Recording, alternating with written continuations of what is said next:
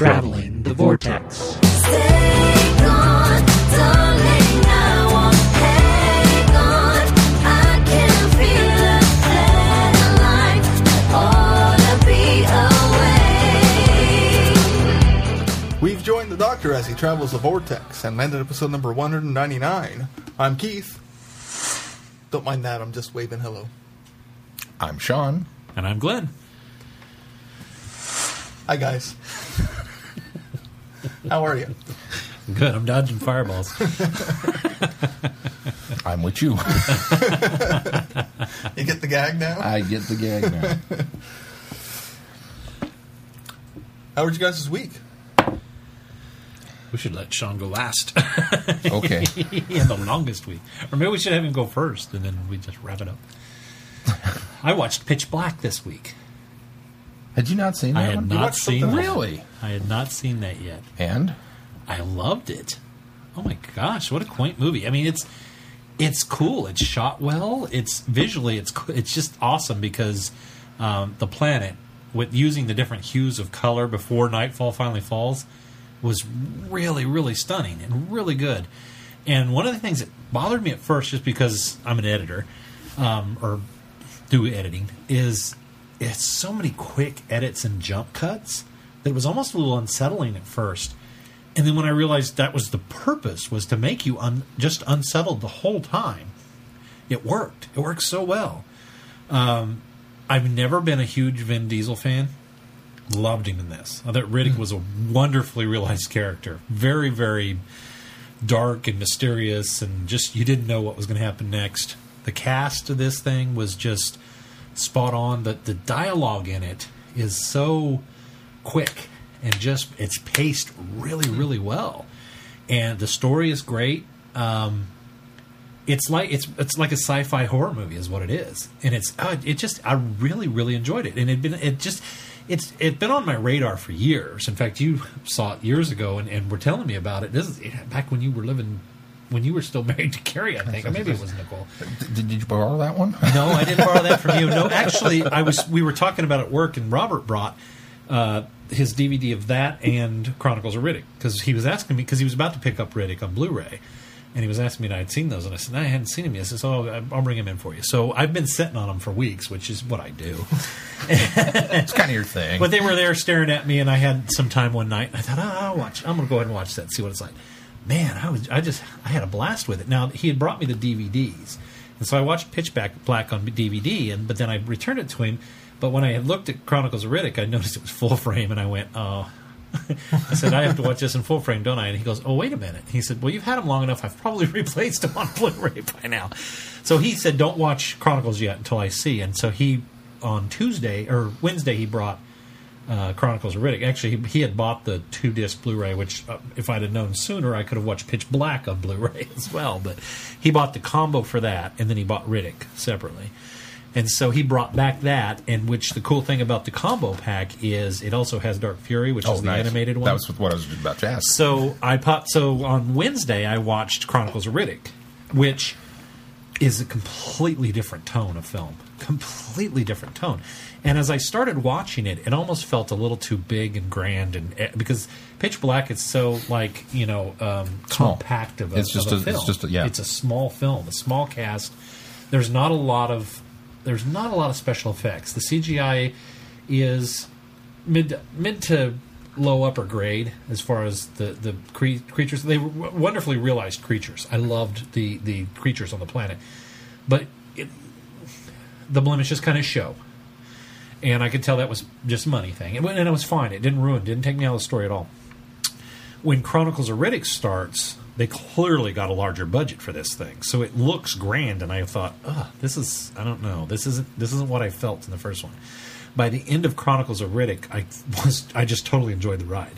It told a much different story, but staying true to the Riddick character. I mean, he plays Riddick just as well as he did in the first movie. Much different story. It's not as good as Pitch Black, but it's fine follow-up. Yeah. It's a lot of fun. And the neat thing about that is they like I say, it's a completely different tone. And so they deviate from the style of directing that happened in this one. I can't remember who the directors were for these, but This one, though, I noticed they used a lot of the Dutch angle, and I think Dutch angle is overused a lot, but it was appropriate in this one. This was instead of using the tones of color in film, this used the Dutch angles to set you on kilter, essentially, which is what a Dutch angle needs to do. It needs to kind of disturb you, visually and mentally, and put you just a little off. And it worked. They did it right in this one. I was really afraid that they wouldn't continue. Is it Amon? Is the guy that survives? Spoiler. Pitch Black, and Jack, who survives. And Amon shows up, and in the film when he goes to Hellion Prime, and then Jack shows up when he goes to Crematoria, the prison. And I thought, oh, that's so well done, because they had left those characters, and when we start Chronicles of Riddick, I'm like, what happened? We've just got Riddick here by himself, and to find out that he actually went off to that planet to basically protect Jack, I thought was really cool. And then I think his name's Amon. I think I wanted him to have a little more of a part, but he was used right. He was used well. And then when he finds Jack, and the most stunning thing and the most incredible suspenseful thing is the Centuria, Crematoria, the planet they're on. The idea that as the sun rises, it just torches. It's almost the opposite of Pitch Black. When the sun rises on this planet, it completely torches and burns everything. And I thought, oh, how cool. And it was just amazingly suspenseful as they're running, trying to outrun the sunrise. That was so cool. And I really, really liked is it Toombs was the mercenary that brought him there? Mm-hmm. And I liked the idea of, I think Toombs survives all the way to nearly the end. The other thing that I thought was odd is we were setting up this impending invasion force, basically this cult, and it felt very like we were trying to have this grand overarching story, but we were still trying to do this confined thing. And so we start out with this grand story and this invasion force and what's going on here, and then we kind of shrink everything down to a mild, small story again as we're escaping across the planet. But then it kind of becomes grand again. So I liked that choice in storytelling. So that was really, really good. I think I enjoyed Pitch Black better because it was a different type of film. This one felt more like a John Carter or just sci-fi those epic. type of epic films. But the ending of it was phenomenal. It was so cool. And when they pull back, and when spoilers here, when when Jack's dying, or she's Elsa now, I think is what her name is now, or she's changed her name. When they pull back, you realize he's there, sitting there with her as she's dying, and then kind of he puts her down, and as everybody kind of turns and realizes where he's at, and the camera pulls back, and you realize that he's sitting on the throne. It was like, oh, amazing. And so, but that to me then telegraphed what was going to happen next. And as everybody kneels down and starts to bow to him, I was like, oh, wow. So, wonderful film. I loved it. So then I popped in Dark Fury, and I thought, okay, what's going to go on here? And at first, when I first started watching it, it almost picks up. It bridges the two films as well. Yeah, it really does. And when I realized that was what was happening, and this is Jack when she's obviously still very young, Amon still, they're still running from the mercenaries. They're still trying to hide Riddick. I kind of wondered if maybe I should have watched that before I watched Chronicles of Riddick. But then as it played out, it was done. It was done in such a way that you saw those little nods like, aha, this is how we got to here. Aha, this is how we got to here. And I thought, okay, this was the perfect way to watch this. And that's kind of a prequel to Chronicles of Riddick. So, the animation style's good. The story is pretty solid. It's not as good as the previous films, but it's a nice little, sub-story within this complete overarching it's only story. what? It's only 20 It's 30 minutes. It's Yeah, 30 exactly. 37, I think, even. It's a little more than 30 minutes. But it's got all the voice cast back. It does. And in Toombs, they introduced Toombs in that as well, which I thought was cool. And I liked the concept of it. I thought it was a little high-minded, but it was neat. I mean, it was in the vein of everything they've done before. Again, not as good as the other two, but quite enjoyable. And then I haven't watched Riddick yet. I'm totally excited to sit down and start and see Riddick now, because I've heard good things about it. So. I liked it. Good. So it's all three of the actual films directed by the same person. They are directed by the same person, which is funny because And- the two films feel so different. I thought for sure the second film was. So there were directed. two guys that wrote the story, and then the three of them wrote the screenplay. The other two guys dropped off, and it's just been the one guy writing and directing the other ones Okay. since then. All right. The thing that I've always admired about the Riddick movies is their science fiction landscapes Yeah. are done really, really well. It's very science-based science fiction landscapes, and that it's not just enough to have a planet with 10 rings in the sky, but they're going to give you a little bit of backstory as to why, and they've kind of worked out the physics of what would happen to this planet if that was in the sky. And I mean, the scene that just sent utter chills down my spine in the first film is when they find the model, and when she rotates all the planets into alignment, you go, oh. Well, it's cool because they do that well, because they show her discover the model first. Yeah. Before she figures out what's going on. And so she discovers the model, and she kind of sets it up, and it's rotating. And it's not until the realization, and she almost has to qualify what she's thinking by going back to the model, rotating it around, and then everything lining up, and it was like, oh no. Yeah, that was chilling. That was good. That was really well done. Reminds me, honestly, a little bit of, what's the film? Enemy Mine. The Lou Gossett Jr. Dennis Quaid one. I don't think I've seen that one. Oh, that's a fun one. It is. But some of the landscapes and harsh planet stuff, it kind of called back to that one. I would agree. But just fun movies. But yeah, I'll loan you my Riddick.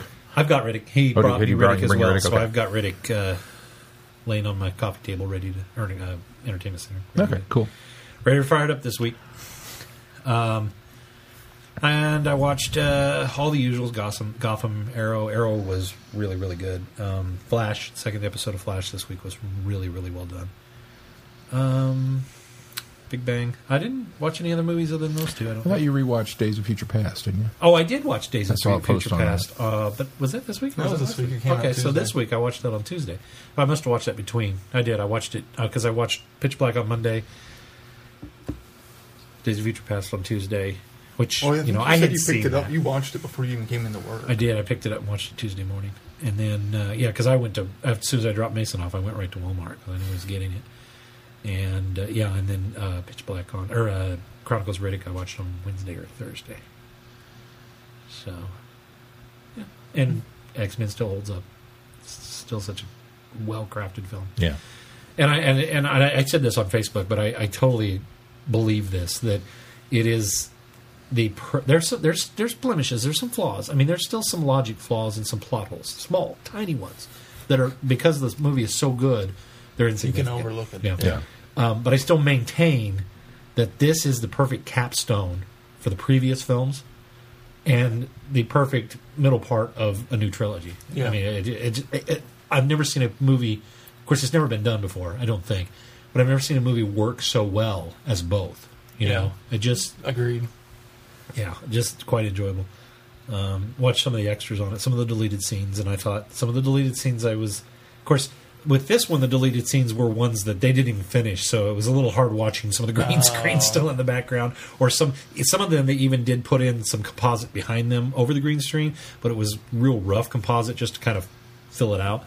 I think there was usually there's one scene that I think, that could have still been in the film. I don't think any of these scenes that they cut were necessary at all. Did these deleted scenes include the Rogue stuff? They didn't, which I was surprised because I had saw that Rogue was going to be. They shot a bunch of Well, stuff, too. she's back in the theatrical cut that they're getting ready to put back in the Yeah. theaters, and I bet we get another DVD with that one. There'll be an So, extended cut. later. And maybe I'll just Unfortunately. wait and pick up the Ultimate Edition some I later when it's got struggled both. with it. I went out Tuesday morning and bought it because Target had an exclusive steelbook, and I was like, but I know there's going to be an extended cut later. But then I was like, no, I'm ready to watch Quicksilver again. So Yep. Well, I'll just take mine back and trade it out. I haven't got it yet, so had to buy it. I got the Walmart one, which had the Best Buy one I've seen, which is cool because it has Robert picked that one up. schematic cards of the Sentinels and the Sentinel Project. It's actually what Dinklage's character's name? Trask. Trask's files on the Sentinel system, which is really neat. I thought the Walmart exclusive one was pretty cool, except it's comic book. It's small, but it's Days of Future Past, the two issue arc of the original Days of that's Future cool. Past. Yeah, which it was great. But before Days of Future Past came out, of course, I had read Days of Future Past years ago, back in the 80s. But before it came out, Marvel offered it for sale on their digital downloads. And so I bought it on there. So I already had a copy of it and read it. Now I've got a hard copy of it. So if I decide to go back and read it, I can read it on there. But it's small print because it's just the size of the DVD Yeah. player or DVD box. So that was it. I didn't watch anything else on Saturday. Yesterday, took the family to World of Fun. Yeah. So we all went up there. We first time we've ever done this, and not for any reason. I mean, we weren't really trying to save money or anything, but we ate before we went to the park because we didn't get to the park till about noon because they open at 11 on Saturdays now. So we got to the park at noon. So we ate before we went to the park, and then we made it all the way till like nearly 7 o'clock without eating anything in the park because everything's so overpriced. And Well, that's then a good way to went, do it. went and ate right after we left the park, and so saved a ton of money. Again, not on purpose. We never got hungry, so we didn't spend hardly any money in the park except for the tickets, which are astronomical. Although Holly gets a discount through work, so Oh, nice. we got them about $7 cheaper than we would have if we'd bought them online or at the door or at the gate. It's all decked out for Halloween. Of course, we went during the day because they do the Halloween special thing for the kids, and there's like crafts and special games and art and stuff like that you can do with the kids. And then at 7 o'clock they do the Halloween haunt, which they recommend 14 and older. So we had to make sure we got out of there because Yeah. Caitlin would have been all right because they do a lot of jump scares and stuff. And then they've got all these big special, haunted house type style events that you can do, which I would love to go sometime and do that. But with kids, I didn't want to subject them to that. But we had some really cool park employees help us out because when we were there, we were like, well, what's all the Halloween stuff? And we had this really nice lady came by when Holly was looking at the map and said, is there something I can help you find? And Holly said, well, I was just trying to figure out what the Halloween stuff. She said, well, here's here. And she kind of pointed everything out. Really, it was very Disney-esque because that's how Disney cast members are, is they're just super helpful. And they must have gone through a revamp because throughout the summer, it's kind of like, it's kids sitting there going, yeah, when's my shift over? Everybody we came in contact this time was just, man, maybe it's because they're all excited for the theming that they do because It changes the it pace, does. yeah. It does change the pace. But they were all real nice. But when we were in Planet Snoopy, which is the kids' part of the park, for anybody that doesn't know, one of the gals said, because Holly said, so when does the scary stuff start? Because we wanted to get Mason out of here before that. She said, well, it starts at 7. She said, but if you happen to be here, because she said a lot of kids will still be in Planet Snoopy by the time everything gets underway and rolling. She says, if you're still here, when you start to go out of the park, she said, go down, make sure you go through the Americana section and up through the Orient to get back to Europa to get to the entrance where the entrance is at. And she said, and when you're going, because there's a lot of jump scares and there's fog and it's dark, they do very dim lighting. She said, if you've got a flashlight on your phone, just as you're walking into a dark or fog area, just wave your flashlight on your phone, and they won't jump out and scare you. So you can walk through there because that's a signal to them knowing that there's a young child coming. She said because a lot of people will stay and still be in Planet Snoopy and not get out of there in time. And she said, so we've devised this system so That's a good that idea. you can get out of here without getting your kids mortally terrified. And she said it's still a little spooky walking out because you're walking through very dim light. But she says as long as you flash that flashlight every once in a while, let them know you're coming. they'll leave you alone, won't do any jumps on you. So we managed to get out of there just before 7, before everything really... In fact, as we You were don't have to worry walking about out the gates, the lights started dimming and stuff started coming down, and the guy came out on the stage, because there's this big stage out at the front. They do this, opening ceremonies presentation and whatnot. So as we were walking out, that's when all of that kind of started. So we had made it out of there in time, didn't have to employ the special kid escape. And then we got home and watched Doctor Who, and today was just really kind of a lazy day. We had to take Mason's costume back because it's a little small. First time, of course. First year, we don't try the costume on before we walk out of the store with it, because we thought, okay, this is the size of clothes he's wearing, so this is going to be fine. And then we get it home and try it on him. So tonight we took it back. Got So the what's he gonna larger be? size. He's going to be Spider-Man. We got that Alright. last weekend, and then had to change it for the bigger size today. So Caitlin's going to be a vampire. She wasn't sure she was going to do Halloween. She wasn't sure she was outgrown it yet. And then she decided, well, maybe I'll go ahead and dress up and go out with Mason. And she bought makeup for a vampire. And she's already got a cape that we had got her for, because when her birthday, her grandma got her this really nice magic kit that was this box, and it's got all these really cool illusional tricks that, I mean, they're all wooden pieces. They're not plastic. It's got a lot of really cool illusional stuff that looks great. And so we said, okay, well, we'll get her a cape and a top hat. So we got those. So she's already got the cape for the vampire outfit. So she bought makeup tonight. And she said, can I try this on, see what I'm going to do? She said, absolutely. So she put it on. Did a really good job with it. So she looks great. So Sweet. So that'll be her deal. So she doesn't sparkle? In 2 weeks. She doesn't sparkle. No. She did gothic, gory, scary vampire. Proper. So I think we're going to do Boo at the Zoo this year, which we haven't done in years past because it's just been so crazy busy. But the kids are excited about it. So I think That's we'll take next them. weekend, right? It was this weekend and next weekend Yeah. because they do the 2 weekends. So Yeah. yeah, we'll take them next week. Because it's not actually on Halloween. Right. Which, although they could this year since it's a Friday. I don't see why they wouldn't. But they do them on Saturdays usually. So the following year, They probably will. will Yeah. do it on Halloween. Maybe not, since they probably don't want to compete with trick or treating though, because kids do the Boo at the Zoo as an event in I October, don't know, does and then they trunk or get treating compete with? a little bit. trick-or-treating? But trunk or treating isn't really to me competing, because it's almost an alternative for kids. Because face it, we live in the 21st century, and people are afraid to go out and trick or treat anymore, which is a sad thing. But as a parent, I understand. We only take our kids in our neighborhood, and then to places outside our neighborhood of where they go. See, I think But they get quite a haul anyway, so they really don't need any more candy than they get. I think as a zoo, I would try to buy a bunch of candy and do it also as a trick or treating alternative. Come to the zoo and trick or treat. It could be a cool way to do it. I agree, but I think because they set it for years in the past, they've set it up for those 2 weekends. Before, it's kind of they're going to get more people doing it beforehand, They're because used they're to going it. to lose Yeah. part of those people that will still do the neighborhoods and trunk or treats. That and depends things on like how that. late they stay open too. True. Trick or treating's an all-day event. It is anymore.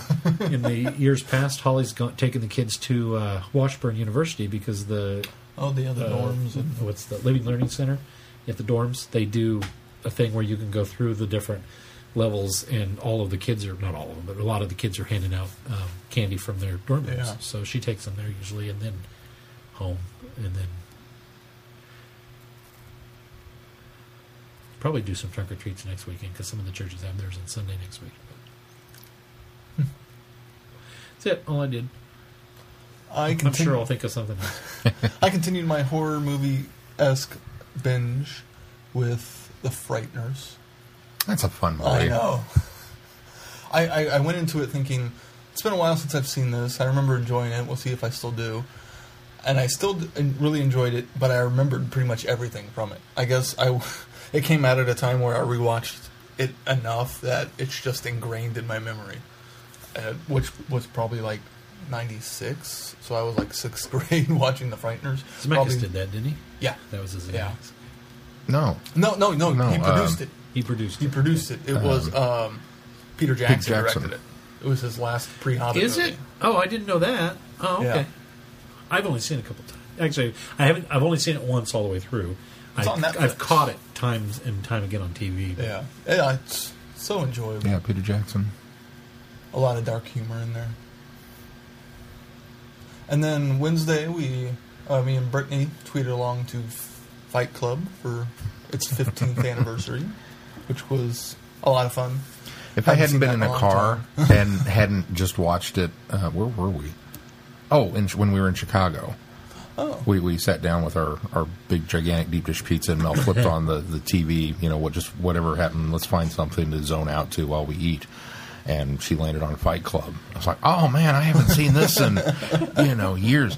And she fell asleep, and I wound up watching the rest of and we caught it like right at the beginning. He was pretty much with Tyler in the bar talking about the fact his apartment had blown up. Yeah, 15 minutes in. So I watched the whole thing on TV and How just can was you like, not- how can you man, step this away is when it such starts?" a great movie. I know. I think I spurred Brittany into watching or reading the book because I kept referencing the book so many times through the tweet along because that also is phenomenal. Yeah. If you haven't read it, I highly, highly, highly recommend it. I have read that one, actually. You have? I have, yeah. I think you might have loaned that to me. I remember Probably. reading that at CD Trade Post. Probably then. I would lend that to anybody who would read it. His cornflower blue tie. Yes. And then Thursday, I tried to continue my horror film fest and slightly failed with Red State.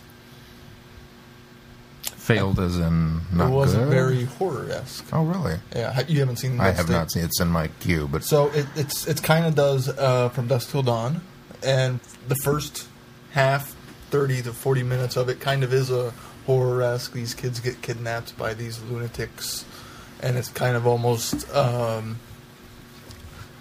quasi Hills Have Eyes type feel to it. But then the ATF shows up, and it just becomes a shootout movie for the rest of the film. really? Yeah, I really enjoyed it. It was really well done.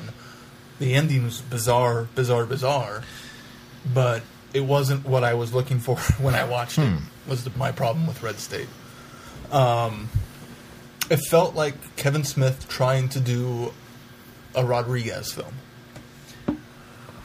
I think part of it is the lead guy who plays the church pastor was in From Dusk Till Dawn and Kill Bill and a bunch of just had that Tarantino had that flavor. He had Tarantino-esque stuff. Yeah, so it had that Tarantino Rodriguez-esque feel to the film. John Goodman did a phenomenal job in it. See, John Goodman should just be in everything.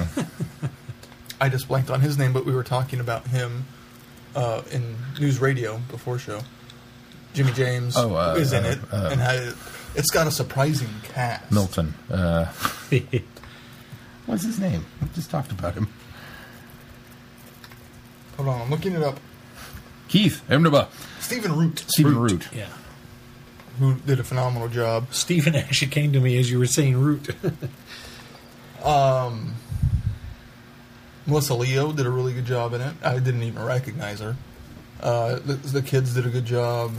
And a couple other just little cameos of people that I recognize that probably most people wouldn't, like the kids and a couple of the officers. So it was good. It was well done. It's very vulgar. It's very violent. So it's a Kevin Smith So film. Kevin Smith's Because he not doesn't violent. do violence. So that's It's a Kevin Smith Tarantino film. yeah, pretty much. Sounds like The story-wise, it's pretty impressive. A really strong outing for a non-comedy attempt from Kevin Smith, I think. Okay. He did a very good job directing it and writing it. That's on Netflix. Yeah. You know? Just wasn't the horror movie you wanted. Just wasn't the horror movie I wanted. So, because as I mentioned last week, I was trying to transition nicely between. So, American Werewolf in London features ghosts. So, Frighteners, ghosts. People can see dead things. All right.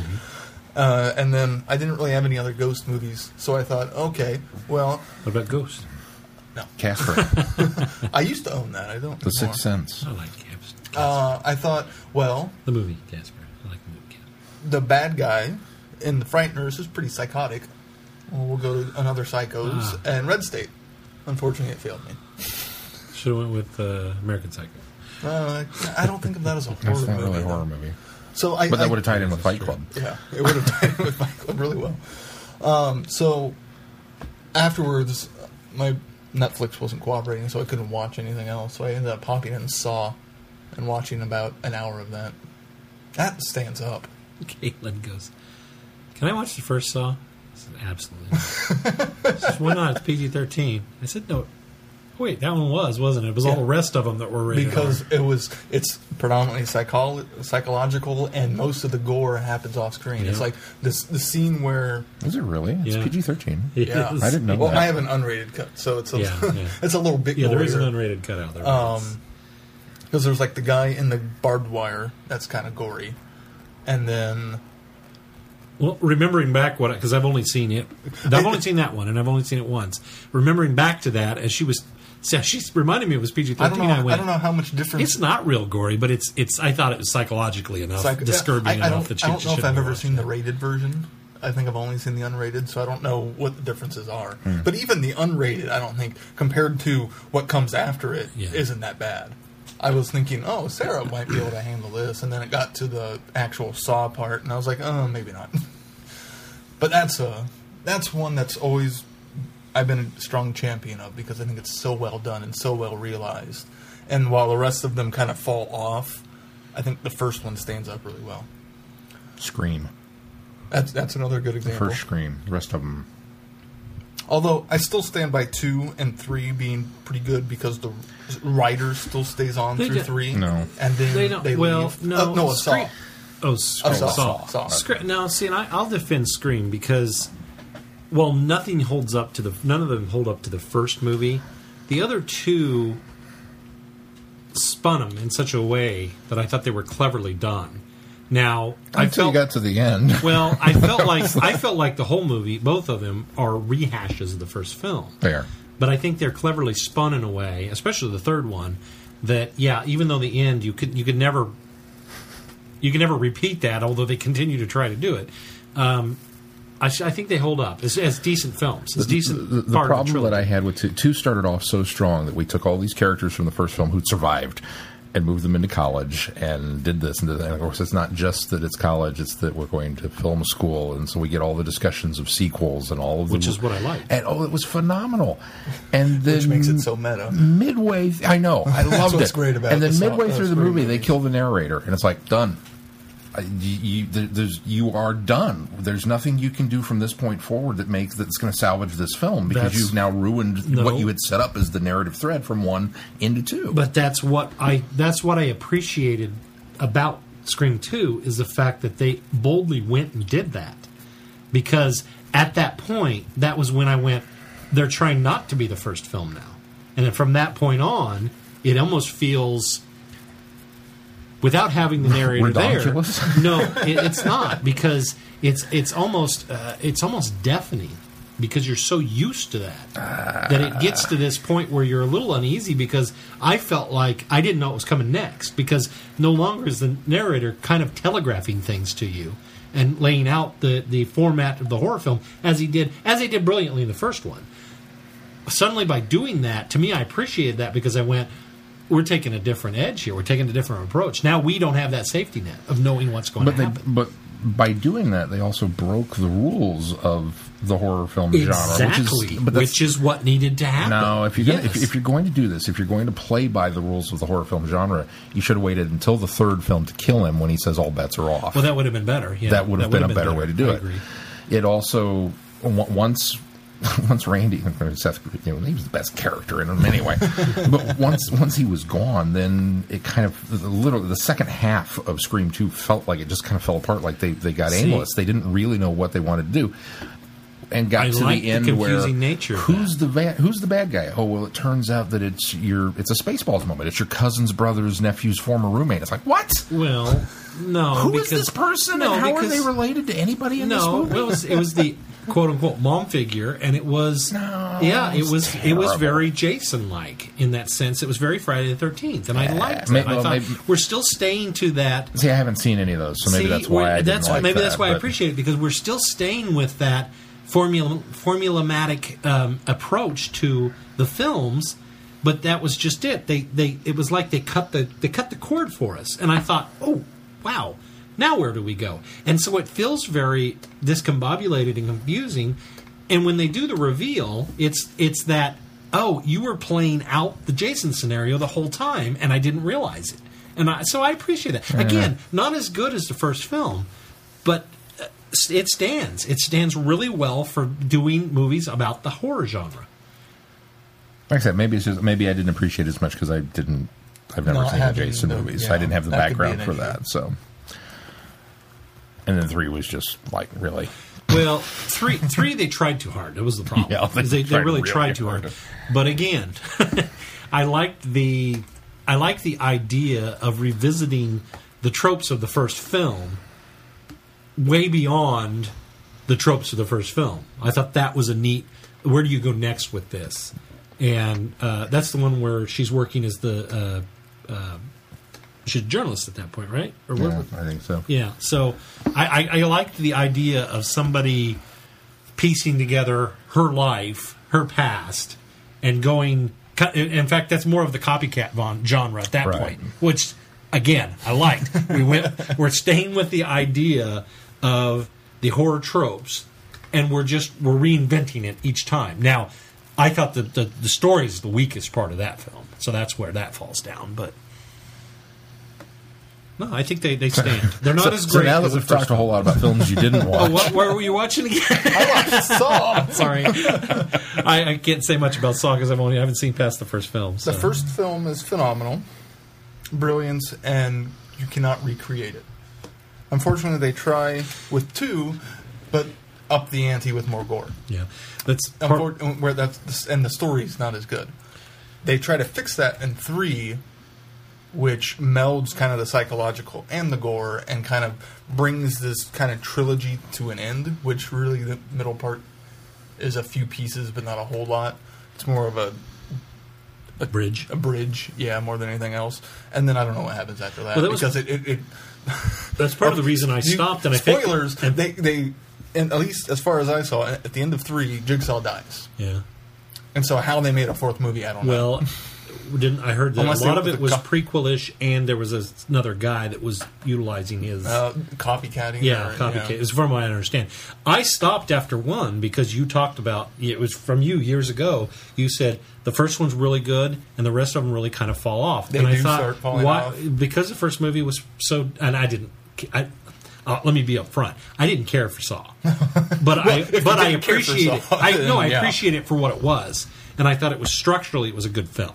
So I'll give it that much. And then when you said that, I thought, well, if it's going to be everything, it's not going to be everything I liked about Saw. Then why go on? depends Because on the what things you I didn't liked like about Saw, I would have not liked in the rest of the And it film. really depends too, because it really fleshes out more of the Jigsaw character and his motivations of what he's doing beyond what we saw in the first film. Well, that helps. And how he executed all. Oh, like 3 flashes back to 1 a lot of how he Well, pulled that's these the one things you were off. telling me was the That- flashbacks. that's the right. one that's kind of that revives the series to be decent after 2 was kind of meh. Okay, that's So, the one I'm thinking of. I don't know if I'm going to go and watch 2 and 3 maybe after Halloween Down the road. down the road.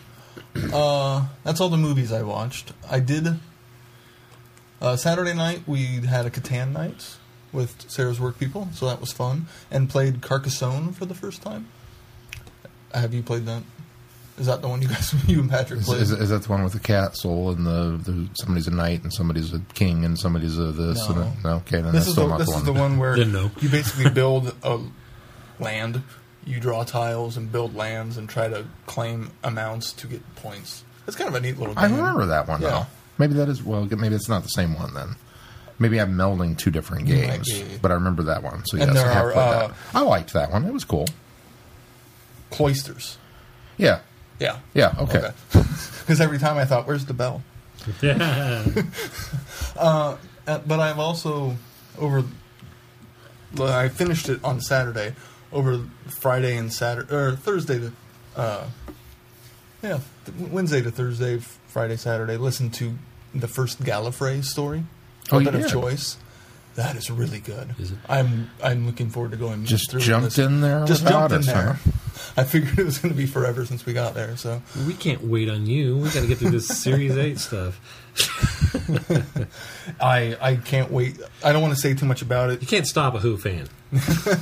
And It's not fair. Ever Our little since boy's grown up. ever since Dr. Phil mentioned 2 canines, it's been there in the back of my head. 2 planted the canines, seed. 2 canines, and the first 15 minutes, I was very, I don't know about this. And it gets to the theme song, it's kind of almost Torchwood-esque, and it goes on. But then once Leela and Romana show up, it gets going, and it's such a cool story and such a good setup for what's to come. It makes me really excited. I think I'll listen to it this week. week. I'm going to listen to it too. So, and then today we went to. Sean's going, tech with you guys. You don't have school and work. Yeah, pretty much, yeah. I'm still going to go back and re-listen to them when we record them. So, review them. Well, good. You want them to be fresh. Because you in your will. Because it won't be fresh in my mind. You'll listen to it again and mind. like You it. want it to Mr. be fresh in your I mind. want it to be, yes, because it won't. Maybe we should put Gallifrey on the schedule for election. It would be fitting. They did. I did work see that on the in. TARDIS wiki that they came up with the idea after watching The West Wing. There you go. This is right up your alley. I know, It's right? the West Wing with No Gator. wonder you liked it It's so a well. Doctor Who West Wait, Wing with Doctor Who canines. West Wing? 2 canines at that. Score! Bonus!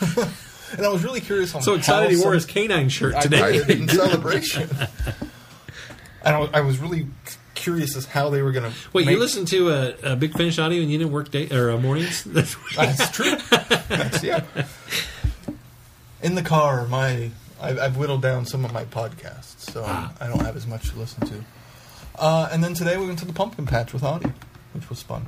He's going to be Leonardo this year, but not good Leonardo, Michael Bay Leonardo. The turtle. Yeah, the turtle. I thought you meant the artist. Not the artist. That's where I went. It's like, it's kind of advanced for Or him, isn't it? DiCaprio, I don't know.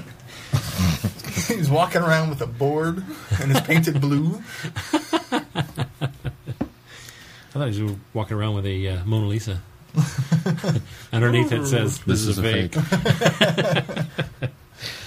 Did you do hear that that story? sometime. That they found, like, another Mona Lisa somewhere? Like, that it was not nearly as advanced as the one that's actually in the Louvre, but It's you could like tell a it was like a pre-version. prequel painting. And they were trying to establish whether or not it was a genuine Da Vinci or not, and everybody was freaking out about it. And I think it was Louis Trapani who said, just X-ray it, because I'm guaranteed it'll say this is a fake on written in felt tip underneath it. I forgot all about that. That just happened not too long ago. The only other thing of note this week is my mom watched Ghostlight. Okay. Here's He's her. pulling up a text. Pull up her text. Hold on. Here's her quote. What the F? Almost. Almost. Watched Ghostlight. Made no sense. To be fair, I had warned her several times. I'm surprised you didn't jump in the car and head right over her house. All right. Okay, Here's let the me deal. explain. I was at the pumpkin patch, or I would have. All right, Mom. Here's the situation. So I told her I warned you. There's a bonus feature that explains it, that the screenwriter explains it, and told her which ones. So I was able to pull them up on my on the internet, and I haven't heard from her since then. That one text today. That's it. So Maybe they blew her mind. Made no maybe sense. she's watching it on loop. She's calling to us right now. That's awesome. But I was talking She's sitting with there her. like this. Chaos theory. I was talking with her on Saturday about how much she loves the Seventh Doctor and how there's the nice balance between comical and darkness in him that she really enjoys. And the production values do not turn her off. Yay. Who was scoffing at the Mind Robber. So She's going to love Time in the Rocky. I'm just throwing that prediction out there I'm now. just She's getting going to ready love to that one. borrow all of his run so I can lend them to her. Unfortunately, I still don't own all of them. But I I've own convinced her that I don't know why I didn't offer this for her Fourth Doctor story. She's a huge Frankenstein fan. So I don't know why I you didn't didn't think do of Morbius? bringing Morbius. Well, because you had to do. It wasn't until I did the photo challenge that I was like, Mom would love this story. So she's going to watch it after she gets... I think she's going to watch the movie next and then kind of catch up. Maybe not watch 8 until she can get DVD with subtitles because she has trouble with accents. And speed. The speed of the talking is more of an issue than anything else. So maybe after the Time of the Doctor, right? Yeah. She'll go back and watch Brain of Morbius. I think she'll like that one. That might sell her on 4 a I bit love more. Brain of Morbius. Because she wasn't as impressed with him. Yeah. Well, Hand of Fear, he's not a huge role in it. And 5 doctors, he's a mannequin. Or he's a little figure. He's a cutscene. Yeah. That's all I did this week. Well, I worked. I didn't have school. Should have. So how far behind are you in your homework now? God, I don't want to think about it. It's $20 out there for anybody who wants to do my algebra. Well, explain why you didn't have school. Well, I was still dealing with the rental car, I'm which sorry. was part of the... I thought I was pushing on your chair. I think I was pushing on your foot. No. Oh, okay. I promised I wasn't playing football. Get away from the table! I didn't go into details, but I had a huge rental car issue last week and was still dealing with it Monday morning, but it was much better. And then we left. I worked Tuesday morning, which that was kind of a whole nother kettle of fish because I told Matt, our manager, that it's like, okay, I've got to leave because we're driving to South Carolina to see Cody's graduation from boot camp. I said, but we're going to leave right after work Tuesday, so I can work up until 5, and then I got to go. And he's like, okay. And I didn't realize it, but I got in there Sunday and realized that he had scheduled me to close Tuesday. It's like, I can't do that. Now, he's gone the early part of the week. Mm-hmm. So he's gone up until Wednesday. He comes back Wednesday, but I'm leaving Tuesday. So I was like, what do I do? So I gave Julian a crash course on how to close and said, here's the deal. I'm going to leave you my keys. I'm going to leave you my alarm code. I'm showing you how to do this. Just do this and lock up, and I'll catch up with you later to get my stuff. It's like, okay. So we wound up switching shifts so that he could close for me so that I could open. And then Heather, our comic manager, was there, and she was apparently also supposed to open. And I'm like, why does he have you do that where he has her come in to open and then come back to do all the comic stuff at night? Because like Mondays is the new release night for movies where you put them all out for Tuesday morning. Well, Tuesdays is the comic night, which come out Wednesdays.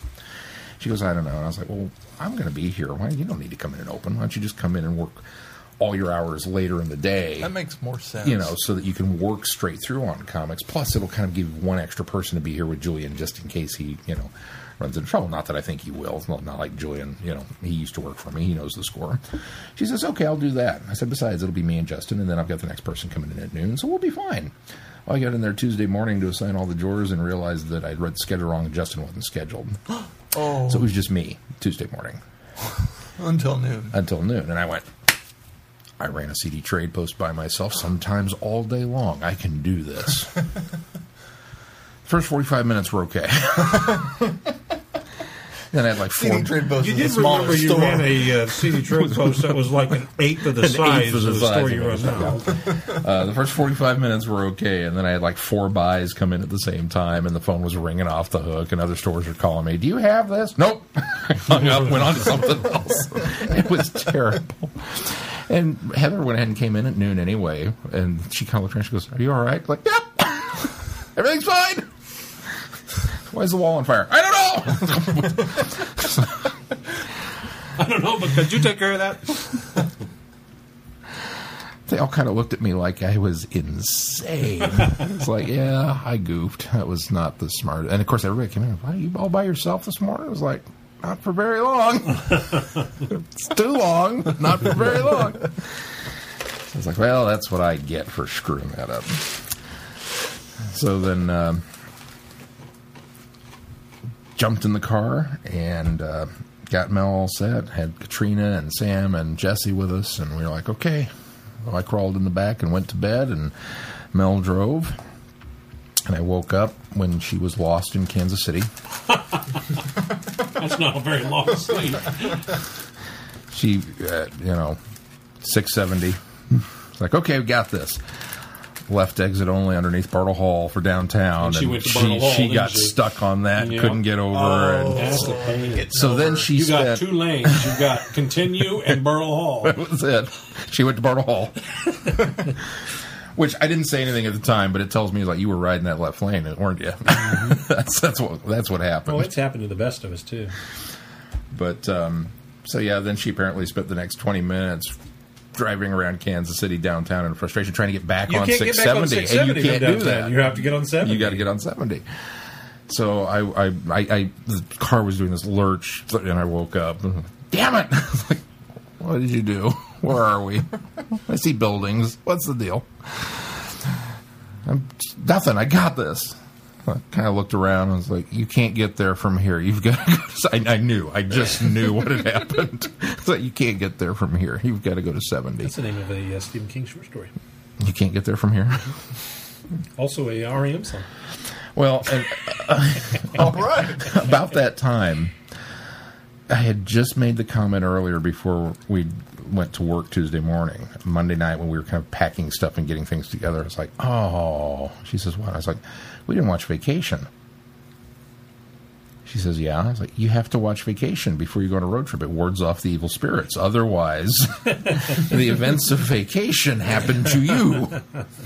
She goes, well, if you want to stay up and watch it, you can. I'm going to bed. And I was like, no, I'm tired. I'm going to bed too. And then about that time, it was like, oh, here it comes. Wish I hadn't gone to bed. So she figured that out and got in there, and I went back to bed-ish. And, of course, sleeping in a car is sleeping in a car. Yeah. It doesn't really, you don't really sleep. You've got to be really, really tired to get any sort of sleep. Well, and I'd prepared for it because, I'd worked all day Sunday last week and then came here and we podcasted kind of late. And I stayed up later than I should have and then was up early Monday morning to get the rental car stuff taken care of and went to work Monday and stayed up late Monday night and then turned around and went back to work Tuesday morning. So I was thinking, okay, by the time Tuesday afternoon comes, I'm going to be out. No. Still sleeping in a car. Mm-hmm. So I can't do it. I did eventually nod off, but it was one of those fitful... Oh, and of course, I'm 6'4", and I'm folded up into the back seat of this minivan. That's the problem. I'm too big to... I can't sleep sitting up at all, so laying down in the back seat of a car isn't going to cut it either. Yeah, I had stuff, propped up everywhere and legs up underneath me, and this is like, okay, this is almost... No, there's a seatbelt in my back. So we did that, and I did get some sleep. She apparently drove all the way through to somewhere in Illinois is where she finally said, okay, you can take over. Well, that's quite a bit. So that was a good stretch of time. Yeah. Okay, so I drove from Illinois all the way to South Carolina, which is also a good stretch of time. Mm-hmm, yeah. And Cody kept calling, you guys you hear? Stop playing for me again. And it's like, no, we're not there yet. Well, Family Day starts at 8. What time are you going to be here? Probably about 2 in the afternoon. It's just as soon as we can get there. So we called him as we rolled onto the fort. We're like, okay, what do you want to do? He's like, I'm at the bowling alley. Let's go bowling. All right, bowling. Okay. So we got out of the car and went bowling. And then we went mini golfing. And he's like, well, I got to be back at post at 8. And we're like, good, we're going to bed. So we went to the hotel. We grabbed a pizza. We went to the hotel. I think I sat down on the bed. I ate one slice of pizza and just kind of went, poof, and didn't move. That was, woke up the next morning. So, okay, what are we doing? Got to get. Went to the graduation. Very nice graduation ceremony. Woke up next morning, finished chewing the pizza. Finished chewing the pizza. Threw the rest of it out. And repacked the room and did all that stuff. But yeah, went to the graduation ceremony, which was very nice. And then we signed him out, and it was like, okay. Thank God we went the rental car route, because I knew the initial thought was we'll drive Mel's car, which is, she's got a Scion. It's one of those, literally, it's bigger on the inside. It is spacious. It's surprisingly. When you look at that car, you don't think there's much room in it. And then you get in, it's like, this is not bad. But then you add Katrina's car seat and our luggage and an extra person, because there would have been 2, 3, 4, 5 adults plus Katrina in that car. That's a packed car. That's a packed car, plus luggage. And I was like, okay. Well, then Cody shows up, and he's got duffel bags. Army duffel bags. And it's like, oh, I think I brought the minivan. Pop the trunk, rearranged everything. Even with a minivan, it was tough to get all the stuff in the back seat, because, of course, it's got that weird sloping back. So the bottom part is all Tetrising together just fine, and then as it gets narrower and narrower and narrower toward the top of the pile, it's like, I don't know where to put this. Gives me an idea for a new Tetris game. Sorry. There's an app for that. There we go. There's $1 million idea. Somebody get on this. You take a picture of the back of your car with a camera, and then you take a picture of your luggage, and the app goes this way. That's how you back that. The app goes dun dun dun dun dun dun dun dun dun dun dun. So you watch all your luggage, and then you go, that was really cool. And then you look back at the luggage and go, oh, I have to do that now.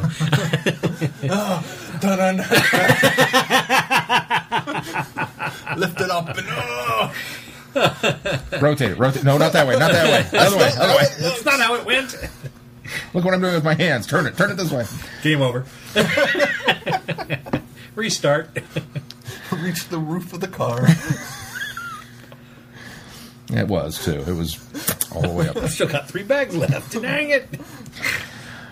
So we had to hit the road again and drove from Columbia, South Carolina up to Fort Lee, Virginia, which is about 20 minutes outside Richmond.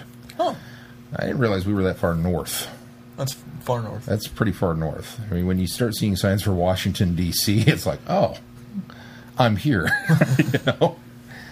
And, you know, I'm not graphically challenged for the most part. I know my way around, but, man, even that was like, well, we are really far up here. So we got up to the hotel and checked in, and Cody had been talking about seafood the whole way up, and we were like, yeah, seafood sounds really good. Let's go find a Red Lobster or something. We'll go with some seafood. And we got up there, and he goes, you know, I haven't had a burger in 2 months. I think I want a burger. It's like, dude, I've just been in a car for like 19 hours. I had nothing but burgers on the way down here. Really? Okay, it's your day. We'll go get a burger. So we went to this place called Big Mike's Burger Shop, which was recommended to us by the lady working the counter in the hotel. She goes, you got to go to Big Mike's. I'm like, what the hell is Big Mike's? Big Mike's Burger Shop. It's just down the street. She goes, well, I can't remember exactly where it's at, but it's a hole in the wall, and you'll pass it, trust me. But it's right after that, you'll see Big Ed's Amish Shed Shop. Is everything named after No, a big it wasn't. somebody? It wasn't big. It was Honest Ed. Oh, okay. Honest Ed's Amish Sheds. That's what it was. Look at me plugging businesses that'll never hear this. Honest Ed's Amish Sheds. She says you'll see that place, and that's where you know to turn around because you passed Big Mike's. Damned if she wasn't right. Caught it out of the corner of my eye. Big Mike, and it was gone. And then there were all these sheds, and I went, aha! I know where I'm at. So we turned around and did a U at Honest Ed's Amish Sheds, and went to Big Mike's and had a burger, and it was a really good burger. Well, I got to say, for having had burgers all the way down, it was a really good burger. Homemade. You had fast food burgers. This is good. This was real burger, yeah, real cooking and homemade onion rings and yeah, the whole bit. So it was quality. It's kind of like Bobo's atmosphere, but a burger, real big burger. And then we went back to the hotel and crashed. And then got up the next day and repacked the car because Cody was like, well, I don't have to report until 5. And we were like, okay, well, what do you want to do? He says, I don't know. We'll go do a picnic or in the park and we'll play with Katrina, do something. Like, okay, so we had him pretty much all day, and then he reported. That's nice. And as with most government things, it was a big case of hurry up and wait because they were very adamant. We want you here at 5. No later. You've got to be here to do this. So we showed up at 3. And we'll get you checked in today. And got him in, and he got into reception, and then he sent us a text later that apparently he's going to be in a room in reception until Tuesday when they figure out what to do with him. Oh, good Oh, Lord. geez. It's like, seriously? He's like, hey, he says, I'm watching TV, so you getting paid for it? Yep. All right. Well, the problem was we initially thought he was going to have to report at like 8 a.m. the next day, which is why we went ahead and did the drive up to Richmond that right, day yeah.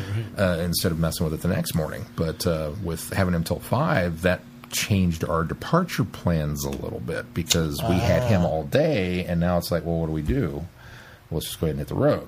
Okay.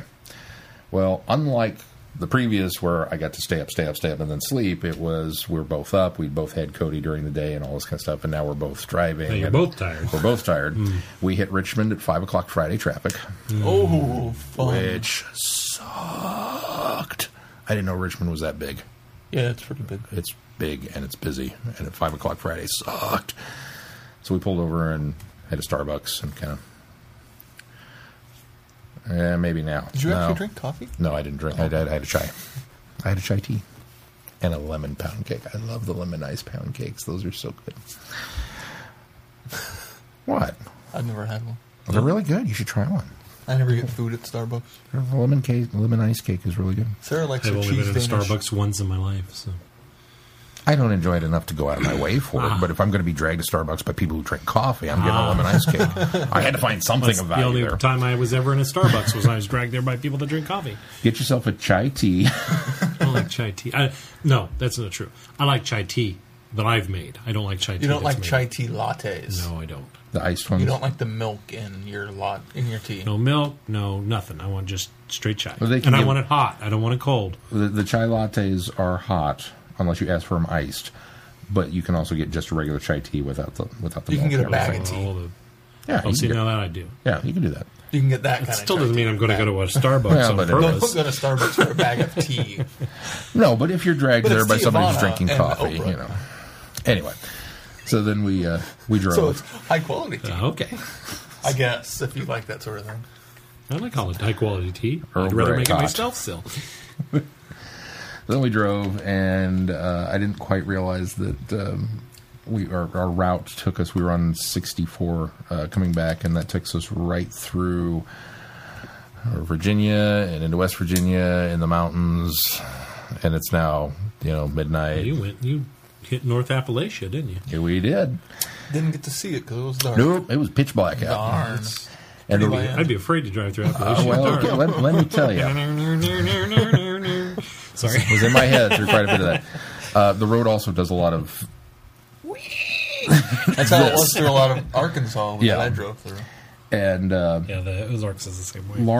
large chunks of ground where we could only go like 40 miles an hour because the road conditions were so. And I mean, I've driven the Rockies, right? I don't like driving the Rockies, but I've driven the Rockies. These are only the high point is 2,700 feet versus the 11,000. Yeah. Okay, so but at pitch black at Well, midnight, it's like okay. I don't know about Appalachia, but the Appalachians, but I know that in the Ozark Mountains is completely night and day driving difference than the Rockies. Because in the Rockies, while you're high up and you do have some of those small roads and extra curves, it's at least kind of this gradual broad curve because the Rockies are so big. In the Ozarks, Yeah, it's they're- whoop, it's like you're going Oh. 90 degrees and you're Yeah. doing it all the time. So I would imagine that the That's Appalachians the way are the road to same. Hana When is. we Just drove through it, it there's was a cliff wet. and ocean Yeah. versus cliff and heights. Yeah, It's only so- worse when it's raining. Yeah, right. just it bogged us down so much, and got It's exhausting to drive something. oh, it is, and got into Charleston, It's Yeah. and I'm like this, and hit Charleston, and kind of felt like maybe I can speed up a little bit, even the big city, because at least I can see the highway, versus the mountain. Right. And that was when we found the deer. Uh-oh. You didn't hit it, did you? No, Nearly. nearly.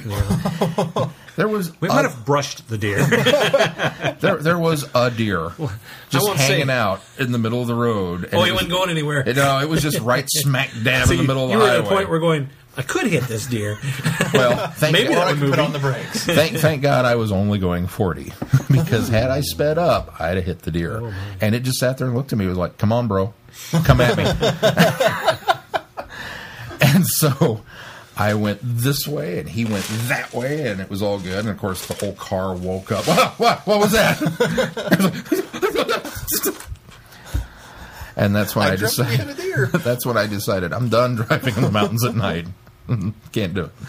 So we pulled over at the next rest stop, Me and and my buddy were driving down a dark road. Let me deviate for just a second. Out in western Kansas. We were driving down the dark road, and it was late at night. We used to go to Hugoton a lot, which is like 45 minutes yeah. away from Liberal. And we're driving down this dark road, and we're barreling home because we both got curfews. We've got to be home. I mean, this is high school. We're barreling down this road, and he falls asleep. And so I'm trying to get home, and we've got to be home by 2:00 a.m. And I still have to drop him off, and I have to be home at 2:00. And it's like 1:45, and we're still probably 20 minutes out. And so I'm barreling down these roads. All of a sudden, I look up, and I go, "Oh dear!" And he shoots up and says, "What?" And I slam on the brakes, and we're skidding. And he goes, "What? I said it. Oh dear!" And there was a deer in the middle of the road. Of course, he scurried off right away, so I didn't have any problem, but. That was exactly what happened to I've me. seen I said, him. oh dear! I've seen him on the side of the road. No, really, oh dear! Oh, a deer. a female deer. That's what- I could have sang the whole song right there. Might have. I don't know. I've seen him on the side of the road before and gotten nervous. you know, because it's just like, stay over there, and I'm past. Okay. But this just Keith and I right had them shoot across the smack road in front of us dab on in the middle the of the way home. highway. Just standing there. I think I ran over a dead one.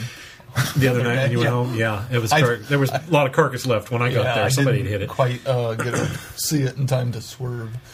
So, gunk. Well, we got a heads up because Matt left and told us about it, and so I drove around it. But it was gross. Well, of course, my first thought is, not the rental car. Not concerned about hitting That's what the deer. insurance is for. Not concerned about. Not the rental car. But so yeah, we pulled over and it was like, okay, I'm done. I can't do this anymore. And Mel's like, well, I'm not driving. So I'm too tired. I haven't slept any because she was trying to sleep in the passenger seat. And you can't. And you're do it. waking her up because you're hitting Bambi's I know. So we decided, well, let's just sleep.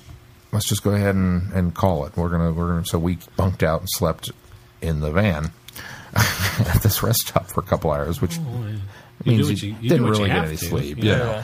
But the girls were decided they were well, we're not tired. We're just going to stay up. So they watched Goonies because the minivan had the index DVD player and all this. Now, okay, yeah, I know. Here it comes. All right. So Here I'm going to intercede I here told because I've Mel. been waiting for this. I told Mel, have I was been like, thanks for waiting ratting me this. out on that, by the way, because he commented on already. Friday, there's a post on Mel's Facebook page, and it's cute little Katrina sitting in the back in her car seat, and she's looking up at something on the ceiling. And Mel posts, I don't remember what she was watching, but Brave. Katrina watching Wasn't it? No, something. Wall-E. That's right. Wall-E on the trip back from South Carolina.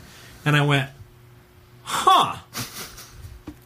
Papa, Mel, Papa, and Katrina, there's a video player in this car, and Papa's letting her watch it. I distinctly remember about 15. No, it wasn't 15. It was Caitlin. It wasn't even that long ago. It's been at least 10 years ago where we were talking about we just bought a DVD player for our car so that Caitlin can watch it on long road trips, especially when we were driving back and forth to Hutchinson a lot. And Sean berated me up and down one side and the other about how, it's horrible that we have DVD players in cars now and kids are watching DVDs in the back seats of cars instead of taking in the beauty of the drive on the way or where they're going on road trips. When we were kids, we were forced to look out the window the entire trip by our mother because she didn't want us to miss the beauty of the road trip. And we didn't even get toys or magazines or anything like that. We had to stare out the window of the car and soak in all the beauty. And I so appreciate my mother for doing that because I saw gobs of America because of that. And I stand by that. And I saw that post and I went, you hypocrite!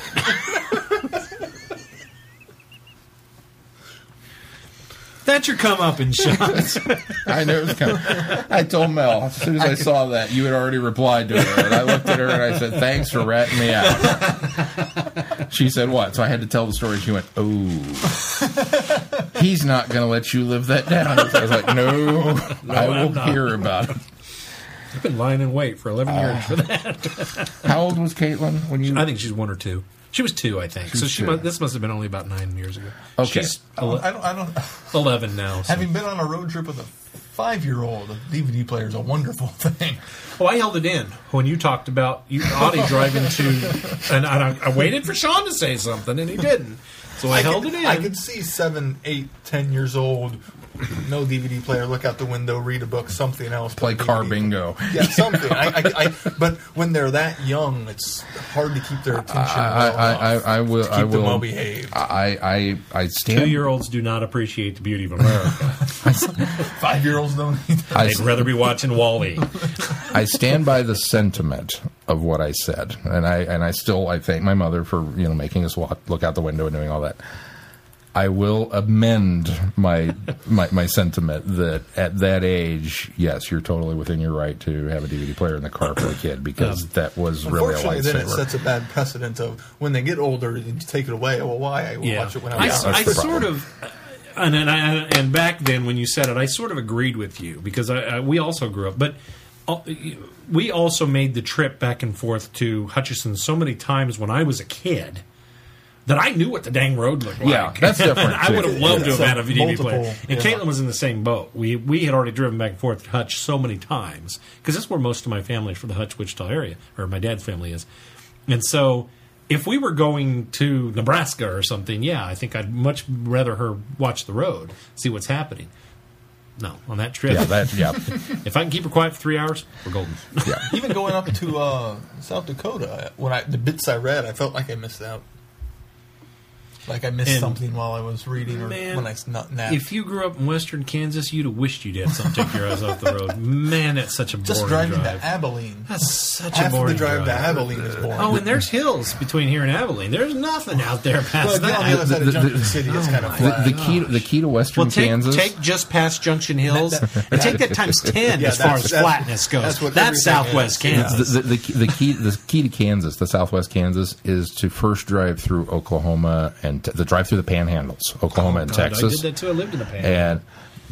and it's flat And and it's dirt. not. It's sage. Yeah, it's It's- just there's sage. Not even nothing. grass. It is. Not even crops. We, to we, look we at. did that on the way down to visit my grandmother in Arizona one time. We went down that way and then came back up through Colorado and hit Western Kansas. My God, Western Kansas was so beautiful compared to the Panhandle. Oh, I'll tell you what. The best is, and we're getting way off track here, but the best is when we drove out to Albuquerque 3 years ago.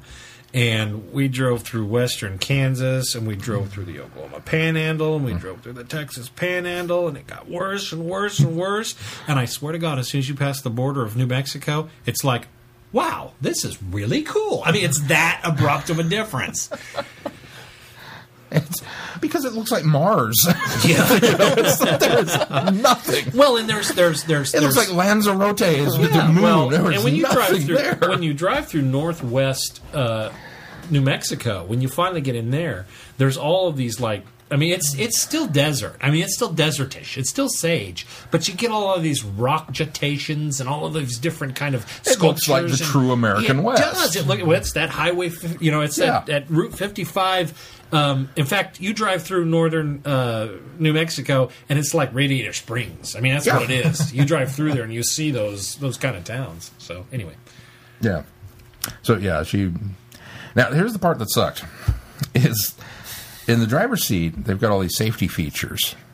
The car dings at you when you don't have the seatbelt on. The car dings at you when this happens. The car doesn't. Blah blah blah. It had the rear view backup mirror and the camera and all the really cool stuff.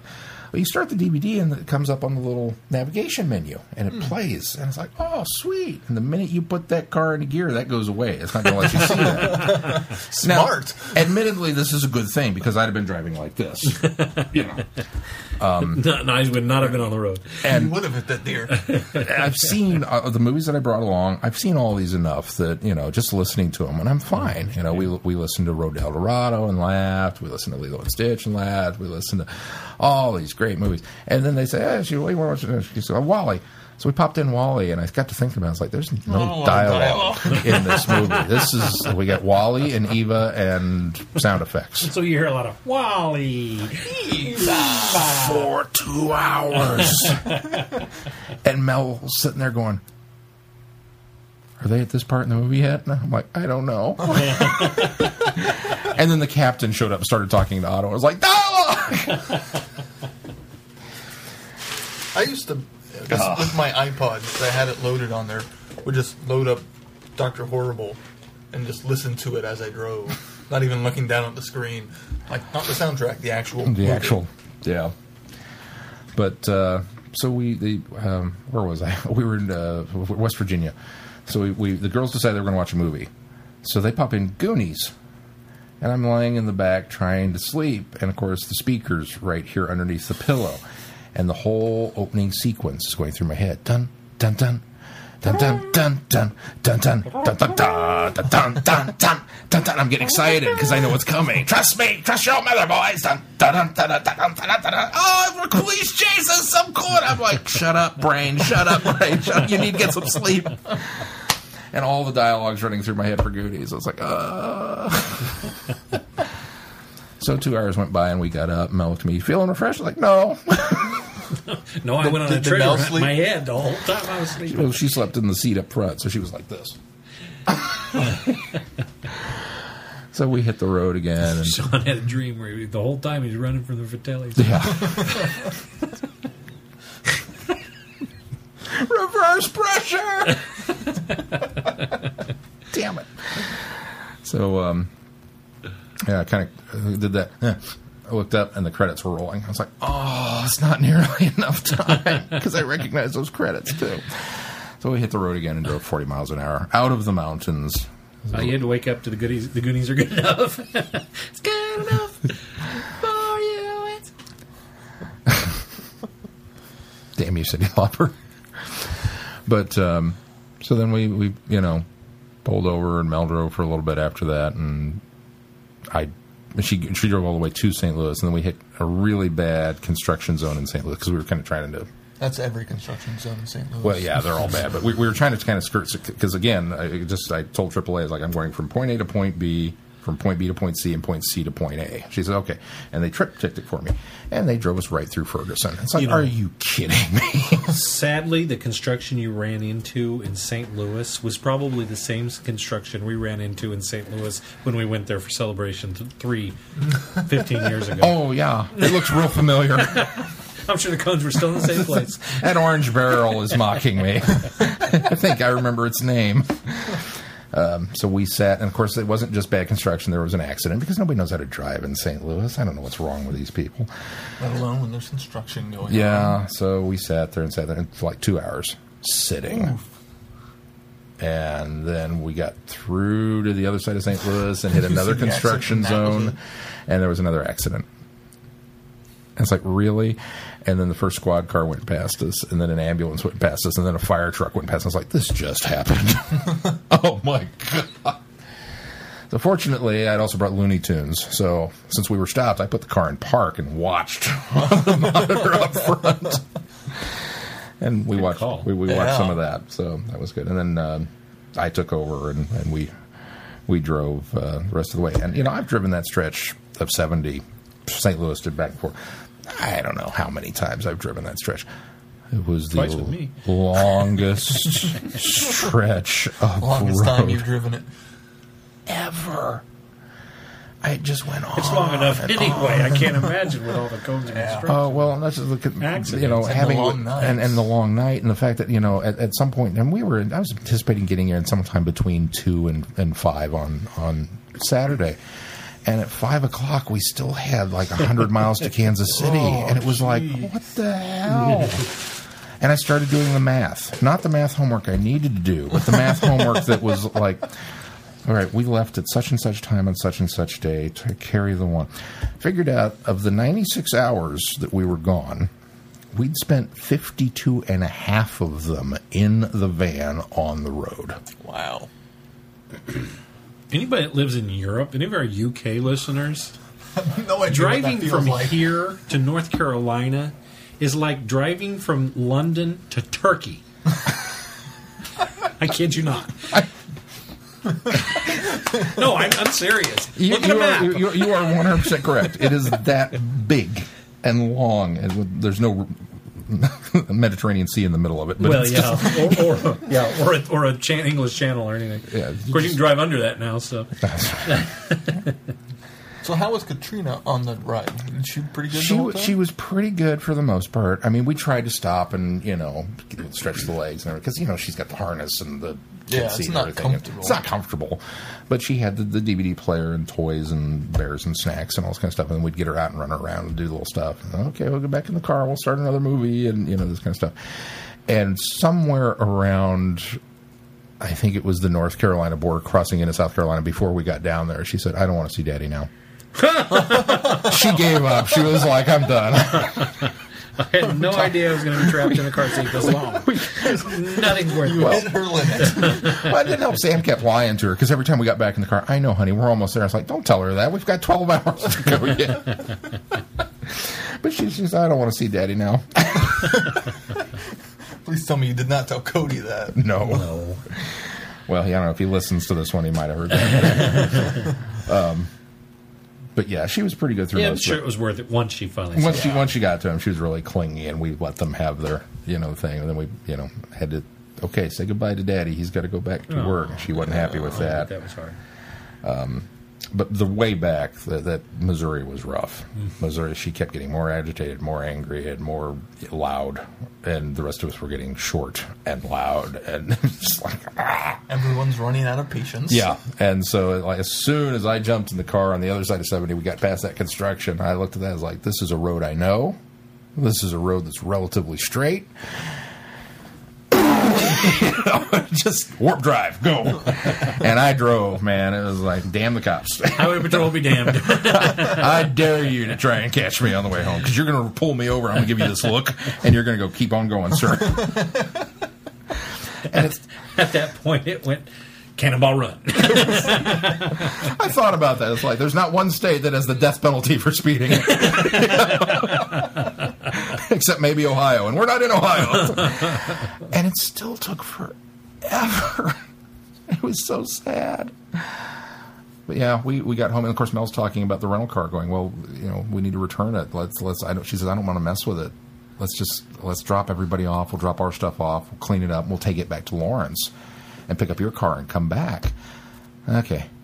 Man, we pulled into town and got Katrina dropped off at 7 p.m. Saturday night. Now, keep in mind, we just dropped Cody off and left at 5 p.m. the previous day. So over 24 hours in this minivan. I don't care how many enemies it's got. I don't care how nice it is. I'm tired of being in the van. And I looked at her and I said, I can't do it. No, I'm not going to Lawrence tonight. In fact, I'm not driving home. You can do it. I got nothing I left. bet when you dropped Katrina off, you were never so envious of a 3-year-old in your life. Well, because she's home, and you still got to go. literally, like right on the outskirts, just before we hit the turnpike entrance, I hear Katrina go, Mommy. And Sam goes, what, honey? I stay at Grandma and Papa's tonight. And Mel and I went, aw, no. I'm sorry. I no. We're going home and we're going to bed. I couldn't do it. So we looked up and it turned I out don't know if I feel envious for Sam. Who knows how much longer she was up. yeah. with she us. she had help. She has her parents, and she's got Yeah, still. So it's like, see you next weekend. Bye bye. Love you. And I would never dump my granddaughter in it, but it's, so we got home, and it turned out they were closed anyway, and then they were closed Sunday. So I was like, well, I guess I'm doing it for early Monday morning before class, driving back to Lawrence. And even then, the thought of it is just like, getting back in the car. And then Mel asked, she says, so what do you want to do? And I was like, this is going to sound really weird, but Tuesday morning before work, I bought Days of Future Past. We haven't watched it. And I said, I'm really jonesing to watch it. I got to see Quicksilver. She says, you want to watch that now? And I was like, yeah, I think it'll be kind of a good decompression thing. When you guys got home? When we got home. So she's like, okay, so we picked up Chinese on the way home and got home and just sat like this. And Days of Future Past kind of washed over us. And the Chinese. Absorbing of it. Oh, yeah, it's still a great film. It's still really good. And she kept asking me, she says, so they really pretty much just don't acknowledge X-Men 3 at all, do they? I was like, no, well, there's that one part. And then we got to the one part, and I was like, damn, there it is. So we still get that scene. We still get that scene. Phoenix dying. But, so we watched it, and then she's like, well, you want to do Doctor Who now? I was like, yeah, I probably should. But I'm not going to. And we went downstairs and sat on the bed. And Mel said she woke up at 4 in the morning, and we were still in exactly the same place as we were. She went up to pee and then actually put us to bed. So we were like, okay. So we got up early this morning and watched it, and then I had to go to work. Oh. And then I had to come here. So you guys are getting a very... had to come. I had to come here. I have obligations. texted you and I asked. had to come here. When else am I going to do it? Well, So- I'm working dayside 2 of the days that we would have done a late recording next week anyways because of the World Series. So Oh, I didn't think about that. I have World to be at Series. work at 9:30, Hey, 10 how o'clock. about them Royals, by the Yeah. way? I got that text from my mom while I was in there. You should leave more often. I'll tell you, on that note, my uncle, he texted out, I think it was the first... It was after the wild card game. It was the first game of the championship series, and the Royals had won. Well, he had gone to bed at 7 o'clock, or not 7 o'clock. No, he had gone to bed at the end of the 7th inning, And That so was the one of the second ones that night, went extra, right? the second night, he said, "Well, I went to bed at 7 o'clock. I've gone to bed at 7 o'clock for the first two games. Or no, I keep saying 7 o'clock. At the end of the seventh inning for the first two nights to wake up to the Royals winning. So I'm not breaking that streak." So he went to bed that night into the seventh inning. Well, then the following game was a day game. And so he said, "Well, it's too early to go to bed, but I assure you I will be getting up and turning the TV off at the end of the seventh inning and going for a walk or doing something else." And they won. And so the next night, this next day game, which was the fourth game, the one that they won, I texted him at the top of the seventh, and I said, "Well, enjoy your walk." And he did, and he went. And so they got into the World Series. So we can thank my uncle for continuing to leave at the end of the seventh inning. for Well, the he's going to Royals have to do that for the World He's going to Series. continue to do that next week, he said as well. Have you guys covered all of the weird little coincidences and fun things at work? Did I bring up with you guys about how, interesting enough, is it Holland that went to North Carolina, flew back to North Carolina when his wife was having the baby, Yes, you did. came But I back. think that was off mic. Yeah, Was it off mic? He came back and pitched. He came back, got there late in the game, like sixth inning, pitched the game, and they won. And ironically enough, Brett Saberhagen, who was one of the pitchers in 1985 when they went to the series and won, in the championship series, he went home because his wife was having a baby, came back late, pitched a game, won that game that night. But it doesn't stop there, because that baby that Brett Saberhagen went home for his wife to have actually played in college in North Carolina on the same team as Holland. I'm just like, what? You can't write this stuff. So let me get this straight. Peter Davison has a daughter. It's a lot like that. It's a lot like that. My favorite is you realize the Royals haven't lost a playoff game in 29 years. It's true. Yeah. They've been in a playoff for 29. We don't talk about that part of it. We talk about the fact that it's been 29 years since the World Series. We haven't lost a playoff game since then. Well, the Royals hadn't hit a home run in the last, 22 games of the regular season, and the only home runs they've hit since midseason has been in the playoffs. I cracked up listening to There's a one ton game. of them. There's a ton How many stolen bases did they have that one night? 8? Oh, yeah. 6, wasn't it? 6 I don't or know. 7. It was just this insane number of stolen bases. And the announcers are going, "And he's going, oh my God, you're not going to believe who just stole second base. Billy Butler." And he starts flipping pages. You can hear it going through the thing. He goes, "Billy Butler hasn't had a stolen base since, Yep. I don't know, Little League." That's how they were winning some of those games, was they were stealing them. Whatever it takes. Yeah. The next day, there was the greatest post ever on Facebook. Somebody had a picture of their local church sign out front, and it says, "The Lord says thou shalt not steal, unless you're Billy Butler." Yeah, And I mean, I realize a lot of this is It's a lot of fun. the bandwagon jumpers are Oh, coming yeah, out of the yeah. woodwork now, going, "Oh yay, Royals!" And That's it's okay. like, yeah, where were That's you what when we Royals were? fans are. It's okay. But most that's part. okay. There's- It's there's good the- for the. We're There's all- a small amount we of all get a- diehards, and then the rest of Yeah. We all get to jumper-ons. enjoy the ride. We all get That's to the way enjoy I the look at ride. it. So And our former colleague is getting quite the. Yeah, one of our guy He- was originally our sports guy. He got on today's show because he was doing a live report, and somebody jumped up and behind him and went, "Whoa!" and this scared him. guy, he used to cuss up a storm. I'm surprised he didn't cuss right there on air. Yeah. There was really many good a nights control. during football season where I was on the headset going, "Don't cuss, because things would be going wrong." I said, "Your mic could be hot, don't cuss." And then after the final game, interviewed Paul Rudd on the field. Yeah. The whole Rudd "come was- over to my mom's house." That was Rudd our former was home. colleague. And he's from Kansas City. He was there, and he said, Johnny said, "What are you doing tonight?" And he says, "Well, my mom's out of town, so I'm going to party." And Johnny says, "Well, you heard that. Party at Paul Rudd's house." He says, you stop on by, and then Paul Rudd sticks his head back into the camera and goes, $5 cover. And then that was featured on all the national shows. So One more thing, but this is completely off subject, but it made me think of this when you were talking about Can't Get There From Here. And I brought up the song in the book. I don't know, maybe I've told this story before. was on our way to a youth group trip to go skiing up in Colorado. I don't remember where we went. Someplace that's closed now. And we were on our way, and I'm reading Stephen King's Night Shift. And just as I start reading the short story, You Can't Get There From Here, which is about a guy that finds a shortcut that's physically impossible. I'm listening to my Walkman. Back in the days, we called those Walkman, and they were cassette tapes.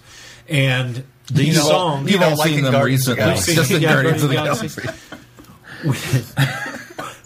As I start reading the first part of this story, the song by R.E.M. comes on in my ears.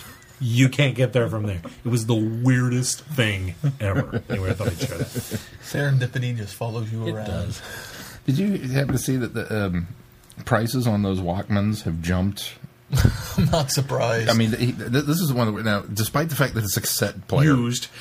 yeah, no what, they've apparently held their value. Like they came out, and they were like $199 new at the time, and if you were to have bought one prior to Guardians coming out, they were like $220 so with inflation. for a cassette player. You know, So many Walkmans were great. since Clean. Guardians has come out, that exact model is now selling on eBay for $800 or $900 a pop. I wish I had one of And those they're models. selling. It's not like people are just jacking the prices up going, oh, you got a bid on... No, people are buying them for that. And the Sony people said, we think it's cosplayers, but we're not sure. I wouldn't put it past them. Well, that's our show for this week. We hope you enjoyed it. If we have any listeners still around. Sean's road trip. All right. I let's have talk- long road trips, guys. I'm sorry. Let's move into news and Let's and There's move not a into lot of news. get There's not that a lot of knocked out. feedback, We'll get some so feedback knocked out real quick. So We're gonna keep anybody around. Switch too long. tones and be a bit somber. We've lost a couple more people that have been on Who and worked on Who. Barry Summerford just passed away, and he played a range of supporting characters, including a Vogon in Revenge of the Cybermen, Shreve in the Ribos Operation, and Foster in The Keeper of Traken, as well as in playing a number of guards and soldiers over an 8-year period. So, Oh, wow. nameless people. And he was also a stormtrooper in Star Wars. Oh. We've also, unfortunately, lost Michael Hayes. He was a director and directed Androids of Tara, Armageddon Factor, and City of Death. Oh, Yes. So he got to helm the first location outside of the UK filmed episode. In Paris. Well, thoughts, And he did prayers, and exactly- meditations do go out to their families and friends. he did exactly what you would expect going to Paris. He gave us a lot of beauty shots of the Eiffel Tower. Yep. Yep. Here we are running. And Hey, the look, streets. there's a street in Paris. Well, bummer. Well, and some not so unhappy news. BBC has announced the bonus features for the complete 8th series, which in the this is the UK region 2. Usually, the bonus features don't differ between the two, which comes out November 17th, 1 week after the finale airs. Wow. Quick A turnaround. very fast turnaround. To try and get the Christmas, Yeah.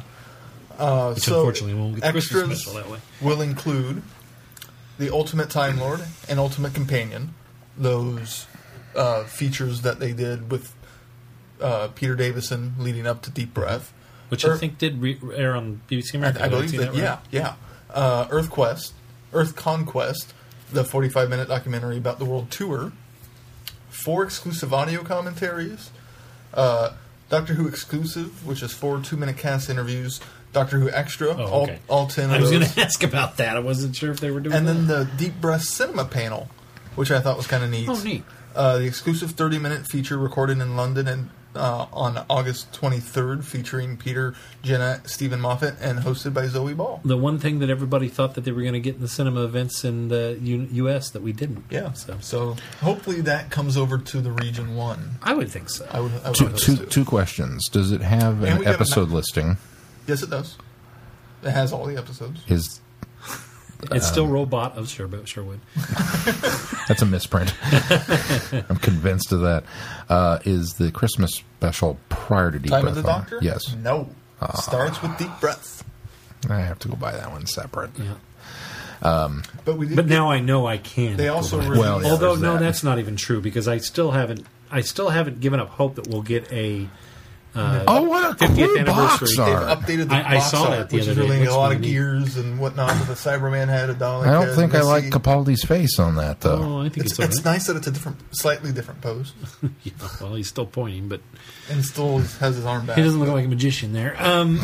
No, I'm still holding out hope that the 50th anniversary box set will release in Region 1 with Time of the Doctor, or Name of the Doctor, Time of the Doctor, or Name of the Doctor, Day of the Doctor, Time of the Doctor, and Night of the Doctor obviously is on there as well.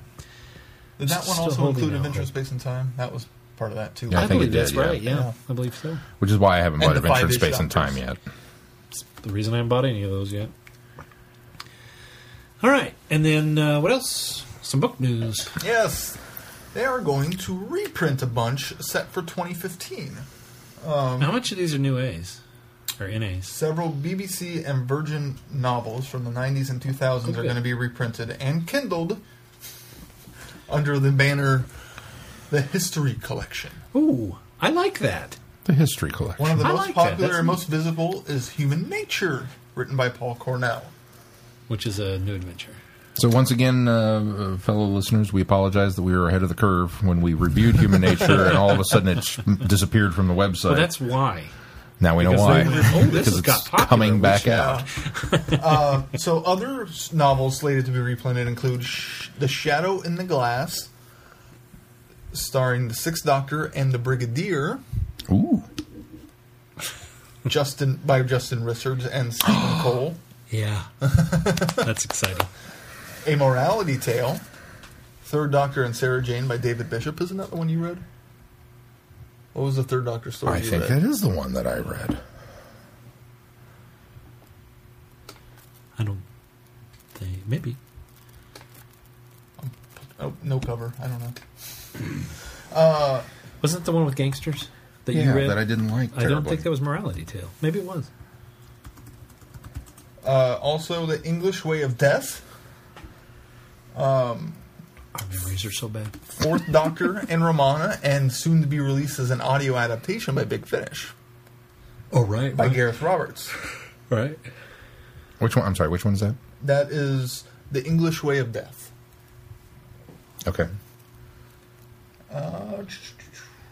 And that looks like it's going to be all of them. It is Morality. wasn't Morality a- Tale is the one Immorality. I've read. A Yeah. Morality Tale. It's not a Morality Tale. It's all one word. A- A Morality, which is kind of a clever play on it. Yeah. Why would they reprint that one? They were trying Some to get people might have some- liked it. Well, they got a. Those people are wrong. I'm surprised. Well, there's we'll not see a- what happens Well, when- there's a Yeah. 3, Club 4, reviews it. 6, and 7. I'm surprised there's not a 5 in this collection. Maybe he didn't have it history based. Probably that's why they went through and found. and able to get That's rights why, because because it's it's all history. Okay, they're not. Cool. They're all Even cooler. They're all historicals. Even cooler. I see what you did Even there. cooler. history. Which I was going to bring up, that they were historicals, then it would be even cooler of a title. And they are. So, awesome. At least I assume Awesome that blossom. the English way of death just sounds historical. Surely it is. So does The Shadow in the Glass. I don't know why, but it does. And that's All it for right. news. Should we tackle some feedback? Yes. Feedback. He didn't have time to write a song. I looked at him as though there was hope, but there was no way he had time to write a song. He's been on the road for an entire week. No way he wrote a song. And that's just from St. Louis. I didn't write a song. All right. First up, Odd Duck Phil. Odd Duck Phil writes, comment, question, comment. I name you the indecipherable over the loud music and sound effects. Those aliens were unique and scary. It's a shame we may never know what the Doctor actually called them. Hey, who peekins? Well, enough small talk, and into my listo tangents. Kill the Moon. I tack on a great Despicable Me themed comment, question, line, and none of you got it. The 10th Doctor quote number 1. What? So again, I really enjoyed this one and thought it was an interesting look at this new incarnation and how he deals with people around him. And then I hear the whole moon is an egg metaphor. 10th Doctor quote number 2. Wait. You gotta read that other word in there. That one's kind of important. What, the whole moon egg Equals abortion metaphor? Abortion. That was the. Oh, I thought I said that one. Sorry. 10th Doctor quote number 2. What? I mean, now that someone points it out, I can kind of see it. But was it intentional? I'm actually hoping it was intentional, given the feedback the episode has gotten along these lines. I feel bad for the writer if they were as shocked as I was to find out they'd crafted a pro-life message and not a Doctor Who episode. Look, sometimes a giant space egg is just a giant space egg. What was the Despicable Me reference? I don't remember. I don't remember. I'd have to go back and I'll have find to go his back and look feedback later. or listen to it because I don't have them. Mummy on the Orient Express.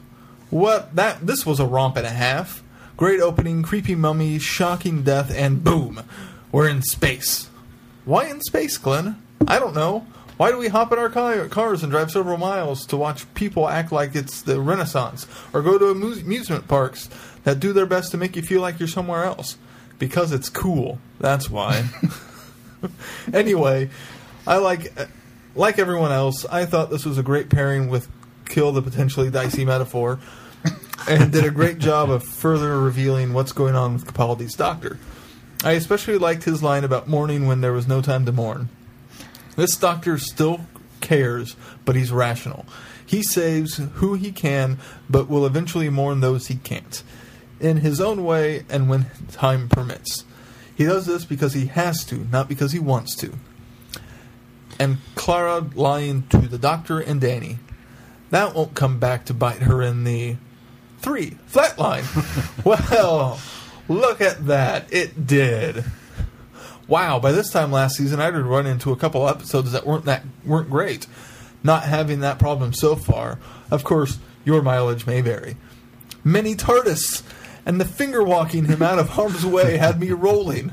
Again, a really great concept for an alien threat. And Clara stepping up to be the Doctor and pulling it off quite nicely, too. Shame that this romp's going to leave her with some splaining to do with Danny. After Holly and I finished laughing and laughing and laughing and laughing and laughing, we had to explain the Addams Family reference to Caitlin. She didn't get it. Oh, the first film's on Netflix, so you can introduce her to it. I introduced her to the series. Unfortunately, that doesn't count because the Addams Family movie thing actually comes out of the box. He's never in the box. Yeah. But at least she gets an idea. I'd still introduce her to the series. Okay. I haven't seen all of the series. So. Shame on you. That's what she'd be doing I know for enough. Halloween. Is that on Netflix? It might be, since the first movie is. I'll have to go look. Maybe that's what It's on Hulu. maybe that's what I'll fill in my gaps between movies. There you go. 4. Transformers and Sean's complete and utter ignorance. People of the Vortex, please heed my words. Sean is a veritable space buffalo when it comes to the Transformers. He can't tell them apart from GoBots. You all heard him. It's true. You did say that. And I agree that a robot that turns into a building is boring. Unless that building is a fortress or a space station. But a robot that turns into a car, plane, semi, or freaking dinosaur is awesome. Unless Michael Bay is involved. He's doing a little backpedaling here. Okay. And a robot that can combine with other robots to make a giant robot is Golden Fez worthy. I cannot begin to tell you the euphoria I felt when I finally got skydive and could merge the Aerobots into Superion. And speaking of Michael Bay, he's actually not the first to crush the dreams and hearts of Transformers fans. While I now own it and enjoy rewatching the original Transformers animated movie, its true purpose was basically to kill off the entire Generation 1 line so that the cartoon could focus on new toys for kids to buy. Yep. But it was so much better than anything Michael Bay's given us. Familiar faces drop like flies in the first 15 minutes. Ironhide clawing at Megatron's leg, merely earning him a point shot blank to the head. Optimus Prime succumbing to his wounds and passing on the matrix of leadership. Looking back, this was all awesome. At the time, it was horrific. And I sat sobbing along with a tearful of the theater full of 9 and 10-year-old boys. In closing, I like G.I. Joe, and I won't say an unkind word about it, but there was a Refrigerator Perry figure complete with a metal spiked football on a chain as his weapon, whereas people out there I forgot about that. have made a TARDIS Transformer complete with a Sonic and bow tie. Sean's argument equals invalid. I forgot about the Refrigerator Perry action figure. We don't talk about him. Odd, Stan Bush's The Touch is the greatest song used in a movie ever. Phil. P.S. Peter Cullen needs to do a voice. A boy needs to voice a Doctor Who alien or robot. I would concur with that. Eeyore needs to be a Doctor Who alien or robot. So I forgot he was Eeyore, too. yeah. Well, he's not I anymore. always like to point that out He every wasn't chance I in the get. Winnie the Pooh movie. Not in the last movie, one. yeah. The original proper Eeyore. He was in the Mini Adventures. Phil, I'm going to give you 1,000 points for bringing back the Golden Fez. That goes Or wait, way that back. was that even us, or we did Golden Bow Tie? Golden Bow Tie. We Yeah. did, I think I we don't- did did we bow do- ties I and think Fez. did we change it to he Fez? just one-upped us. The Golden Fez is one. Well, We might have upgraded it when we got to the Fez. whether you brought it out of the closet or one upped us 1,000 points for that. Yeah. I will say nothing of Refrigerator Perry, other than to comment that I felt like maybe I can't berate you Transformers fans too much because I do like G.I. Joe, and unfortunately, Refrigerator Perry's action figure was a part of that. So I get the impression Phil is more of a fan of the proper Transformers, not Michael Bay Transformers. Phil has been trying to get me to watch the Transformers series for years. So I can understand, culminating I can with Beast understand Wars. liking the series and all of that. It's the Michael Bay stuff that I don't grasp the idea of. Yeah, he's been trying because he keeps telling me that Beast Wars is one of the greatest watched- examples of storytelling ever. I And it's watched like, some of Beast Wars, and it was really good. I'd have to get through the other 4 seasons to get to that. And I just don't have the strength. I just don't care enough. You know, when I watched when I first started watching Transformers series, when it was broken up on the Bozo Show, it's the honest God truth, at WGN in Chicago, we used to get it on cable down where I came from, and every morning you'd get up in the morning and watch the Bozo Show, and it was essentially for Bozo's Grand Prize game. Anybody that knows that will remember that kids threw a ping pong ball into buckets down a line. It was the greatest part of the entire show. The second greatest part of the show was they showed pieces, basically serialized each episode on the Bozo Show. And sometimes they even serialized the episodes before you even got to see them in full on WGN later in the afternoon.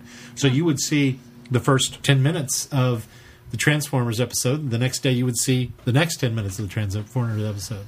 So that's how I was introduced to Transformers as a kid. So he was teaching. I'm kids just full ping of pong. nuggets from my You youth, aren't I? are tonight? always surprising. I'm just, well, tonight especially, it's a little Nostalgic. heavy. I'm just nostalgic tonight, I guess. And I will not say anything bad about Stan Bush's The Touch. That is the greatest song ever used in a movie ever, with the possible exception of Flash by Queen in Flash Gordon. But I don't think that was purposeful, though. yeah. Well, this was too, but The animated Transformers movie, it also features Weird Al Yankovic's Dare to Be Stupid. Now, it's in reference to the I was Dinobots. in quite a strange, montage. But Up next in feedback is Lisa. Lisa writes, comment question. Hello, fellow travelers in the Vortex. Writing to discuss the Dr. Clara show. Apparently, Mummy on the Orient Express was the exception this series. It had the Doctor in it. I like the lone Doctor talking to himself out loud as he figures out the problem. More of that, please. Glenn, the anti-Lisa. I'm beginning to think you might just be cut glass. so I've been downgraded from a semi-precious stone to cut glass. Great. You really know how to stroke the ego there, Lisa.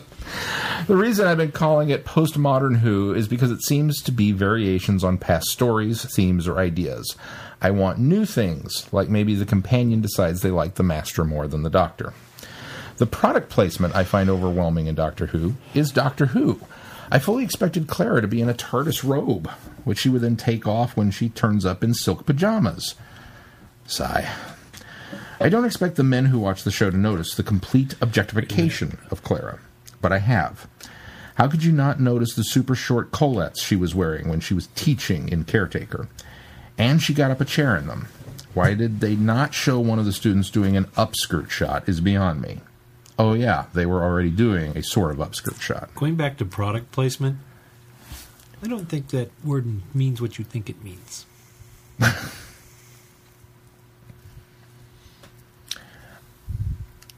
Okay. If we're talking the I don't know what the proper word is that I'd be looking for, the monetization or the packaging of Doctor Who in general, the fact that we have Doctor Who Risk and Yahtzee and No, I don't TARDIS think that's what she's bathrobes saying. and that kind of stuff. I kind of agree. It's strange how much it's out there now compared to that.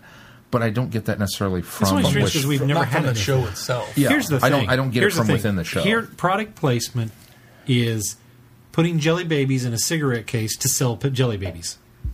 That's product placement. Now, did they do that? No, because watch it a would Michael have been Bay film. a Every particular shot includes brand of Jelly Babies. But that's product placement. If it was That Bassett's is- Jelly Babies, it would be product placement. Exactly. Yeah. So But that's it didn't that's specify, not product so. placement. Now, will they get to that? Maybe. We're not there yet, though. We're not there yet. They dress her up like a doll. Next, she will be in a kimono. Sigh. I don't care how much doctoring she does. She is just the eye candy for the dads, as they say. I would not go on about this, but their first episode was about how women should like men for their looks or like likable men. Claire's Okay, one more. I'm going to really be the anti-Lisa this week. I appreciate her concerns over the series. Doctor Who has always objectified women in both the classic and the new. I don't know that it's more so in this series. So to heap that on top of complaints with the series almost seems unfair. The other complaints completely warranted. And does the fact that they're objectifying women make it all right? No. And the fact that they've done it in the past make it all right? No. But I think that's kind of unfair to heap that on top of similar complaints about other things because It could just be an instance of It's- where I know. you're enjoying everything else, you can overlook that part. But when you're not enjoying everything, that just adds to the pile that you're not liking. Perhaps. I can see it both ways. I mean, obviously, I don't think Clara has been objectified. Oh, certainly not as much as Leela Or Perry. you know, or Perry. When it comes to let's put this out there and package that, I think there have been some examples of some outfits that So, no, okay. But here's the problem is... are maybe questionable. Okay. But at the same time, for every one of those But I that think maybe skirts that line, there have been plenty of others where she showed up in an ugly sweater. Yeah, but Doctor Who has objectified women in more ways than just dress. So in new And series I would proper have as well. So bigger issues with those ways than the dress yeah, I mean ways. in acting, in and the way that they're treatment of the presented, and the character. treatment of the character, and that kind of thing. So, not that it's okay. I'm not saying I qualified the idea of doing that. I'm just saying it seems a little unfair to pile that on top of other concerns. But maybe you're right, though. Maybe that's just strong. That's just and just another thing of what she doesn't like. Clara has been wet in 2 episodes, and yet we make up her hair and makeup perfect. No helmet hair for Claire in Kill the Moon. I missed her getting out a brush and doing her hair, I suppose. She has been sweaty and panting, lying down in close-up, dressed up as a princess, and man, she was out cleavaging River in the last episode. Boobs, bareback, and bob. Men must be loving this series. Sigh. Maybe we'll all get naked Who. It is a trend. That was back in the Doctor was naked. yeah. Back to product placement. 12 was the Peter Cushing Doctor in Mummy on the Orient Express. Interesting. I never really got Peter Cushing from it. I got First Doctor from it. I'll tell you, With it's the- funny. with the A lot of tie, people or were even saying Third Doctor. Well, that's just it. A lot of people were saying First and Third Doctor, and my first thought was not until I started reading that week that everybody started pointing that out. My first thought was no, it was Period Doctor. He Yeah. was dressed as a period. That's what I thought, It too. wasn't a callback to Hartnell. It wasn't a callback to Cushing. It wasn't a callback to Pertwee. He was dressed for the period. Well, no, I agree with that, but I like the fact that we went because, with very few exceptions, People have said the doctor tie is very similar because to of, hers. yeah. With That's very what- few that's exceptions, the mostly- doctor doesn't really bother to dress for the period. A couple of notable exceptions would be Tom Baker donning the Sherlock Holmes outfit for Yeah. Talons, and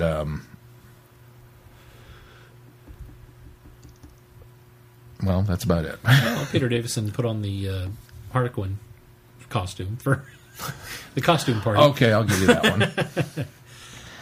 And I suppose Colin Baker wore the blue robe when he was on the planet of we have the blue thing going on, Yeah. protecting the dog. Daleks story. Yeah, but yeah, so I didn't take it necessarily as Hey, the first Doctor dressed in Western gear for He the put gun. on a okay. hat. He put on a hat. I'll give you that one.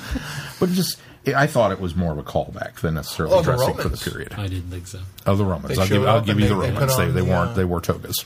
Yeah, they did. I think they changed the outfit a bit more in the first Doctor's era than later. Yeah. Yeah. The last scene with Clara on the beach was straight out of Battlefield, including the Doctor explaining why he had to manipulate the companion. It's fine if there's a story or plot, but this series has just been all themes. Clara's story arc and character development, I keep falling asleep. If you get the chance, watch the show with surround sound. It's like the difference between HD and standard definition. Standard definition almost looks blurry next to HD. I will have to save her sound system once I pay off the cat. Girl cat had cancer, so I had to take care of her. Oh, I'm sorry to hear that, Lisa. Any comments on the observation that that only those killed by robots are going to heaven? That would indicate the Clockwork Robot in Deep Breath jumped. Only those killed by robots. So we had Missy in Deep Breath, but that would indicate the Clockwork Robot jumped, unless the Doctor is a robot. I'll let people stew over that. We had Into the Dalek, killed by a robot. Missy showed up. Yeah, killed by antibodies, but I suppose that's robotic. They're yeah. robotic. We didn't get her in Sherwood. Right, We didn't get her in Listen. right. Did we get her in Time Heist? No. Because no one died. No one died. Aside from the old lady.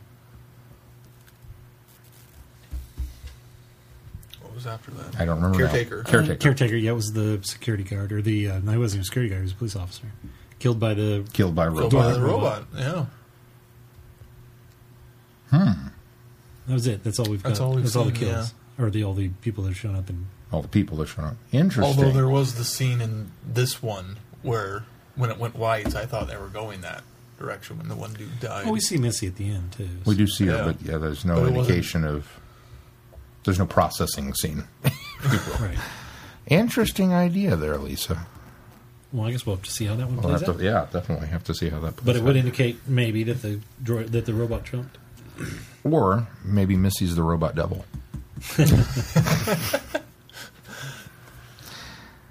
A Futurama joke for you. As an entitled Doctor Who podcast fan, I demand or request a Traveling the Vortex lanyard. Working in the city recently and lost part of my lanyard, and I would like to replace it with one that's equally unique. Lisa, you will be first on the list if we, in fact, ever get Traveling the Vortex lanyards made. That would be I cool. wonder if we can do that through Spreadshirt. I looked at we can. No. Oh, We'll have to see if we can go somewhere else. we will put that on the burner. Yeah. I mean, it's not necessarily a back burner. It's not a front No. burner. It's just on a burner somewhere. It's certainly We've got lots of a, burners going. We got in. lots That's of all. burners. yeah, Burners it's certainly something. That's a to really keep good going. idea, Lisa. I would wear a traveling Oh, vortex yeah. lanyard to work. Heck yeah.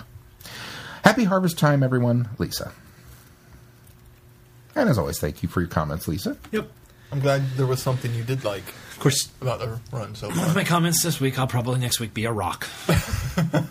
Cool. An unpolished rock. I got a rock. It'll be perfect. It'll be time for time for Charlie Brown. Charlie Brown. Oh, I got a sucker. Oh, I got a, I got a piece of piece of gum. chocolate. Oh, I got a rock. Up next in feedback is Chrissy. Chrissy writes, Tiny TARDIS and Paper People. Dear Vortex Boys, I'm just going to go ahead and say that Paper People is a much better name than the Boneless for these creatures. Not to toot on my own horn or anything, but that was pretty good, wasn't it? Yes, it was, Chrissy. Flatline. Yet another episode of Doctor Who that I really liked. And I feel like I've been saying the phrase character study and character development over and over this season, but that's exactly what we've been getting. Only this time it came wrapped in the incredible shrinking TARDIS and creatures in the wall eating people. And this time it was Clara showing the Doctor what he's really like, rather than the Doctor inspiring Clara to be her best self, which he's done for pretty much all of his companions. In a subtle way, Flatline returned to the Doctor's overarching question of, am I a good man? Without really advertising that's what the story was doing. When the Doctor is kept out of the action, he has to pass his authority along with his sonic and psychic paper over to Clara so she can save the day. And she does it exactly the way that she's seen him do it. And the Doctor almost doesn't seem to like what he sees. Clara is quite cold and ruthless at times, even when she's trying to stop Rigsy from driving the train into the Paper People. Yes, she saves him, but it's not the way that Clara usually does it. It'll be interesting to see how this unfolds, especially since Missy seems so pleased with what Clara's doing. Whatever that's supposed to be about. Also, the entire premise of the episode was extremely creative. We could have had an episode about the TARDIS shrinking, and that could have been all that the story dealt with. We also have had an episode about creatures that live in 2 dimensions, but for whatever reason, they decided to mix the two, and it turned out to be a really great episode. I stand by my comments last week. Jamie Matheson needs to write more Doctor Who. Indeed. And I want a tiny TARDIS that I can stick my hand out of and have it walk around like Thing from the Addams Family that was just too good. That's all from me this week. I'll talk to you soon. Chrissy. P.S. Good choice on Friday Night Who. Oh, excuse me. Good choice on the Friday Night Who selection for this one, by the way. In your heads, you can now imagine the scene from Ghostbusters where Janine stands at her desk and triumphantly announces, "We got one!" and rings the bell.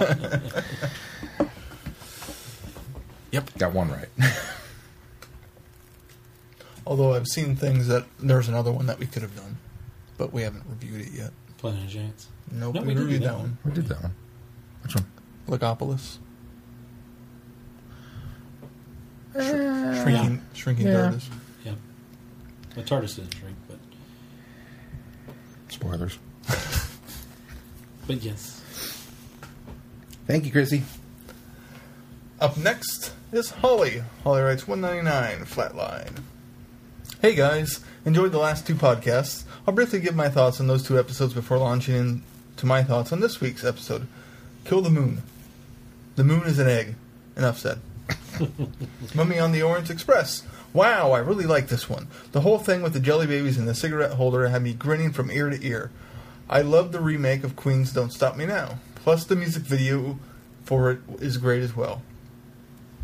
I was holding my breath for a little bit near the end of the episode, wondering if we were going to get a reappearance of Missy. I'm always wondering when she's going to show up. We'll be happy when we finally get to find out exactly who she is and why she is so gaga over the Doctor. Flatline. I like this episode. We finally get the shrinking TARDIS. I can still remember when the set pictures came out on the internet. Loved Clara pretending that she was the Doctor at first, and the Doctor telling her what to do through an earpiece. Danny seemed to take things in stride when he was on the phone with Clara and hearing all those noises. The end scene with Missy really has me wondering what the heck is going on and who she is and how she's connected to Clara. I'll wrap it up here. Looking forward to hearing everyone's thoughts on this episode. Holly from Wisconsin. Thank you, Holly. Thanks, Holly. Thank you. Well, shall we move on to our reviews? Yes, please. No.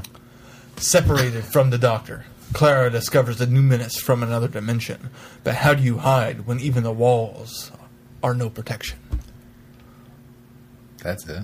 That's what I got. Yeah. I don't know if it's the official, but that's the one that I have. Well, I'm going to give that synopsis the horn. But I'm going to give the episode a dun dun dun. Because I really, really like this one. Glenn is disapproving.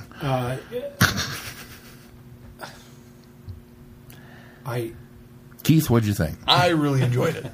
I liked it a lot. It was. It was fine. There's been a lot of episodes, some episodes this season that had felt reminiscent of others, of other eras. Like last week's kind of felt like it could have been kind of a Fourth Doctor story.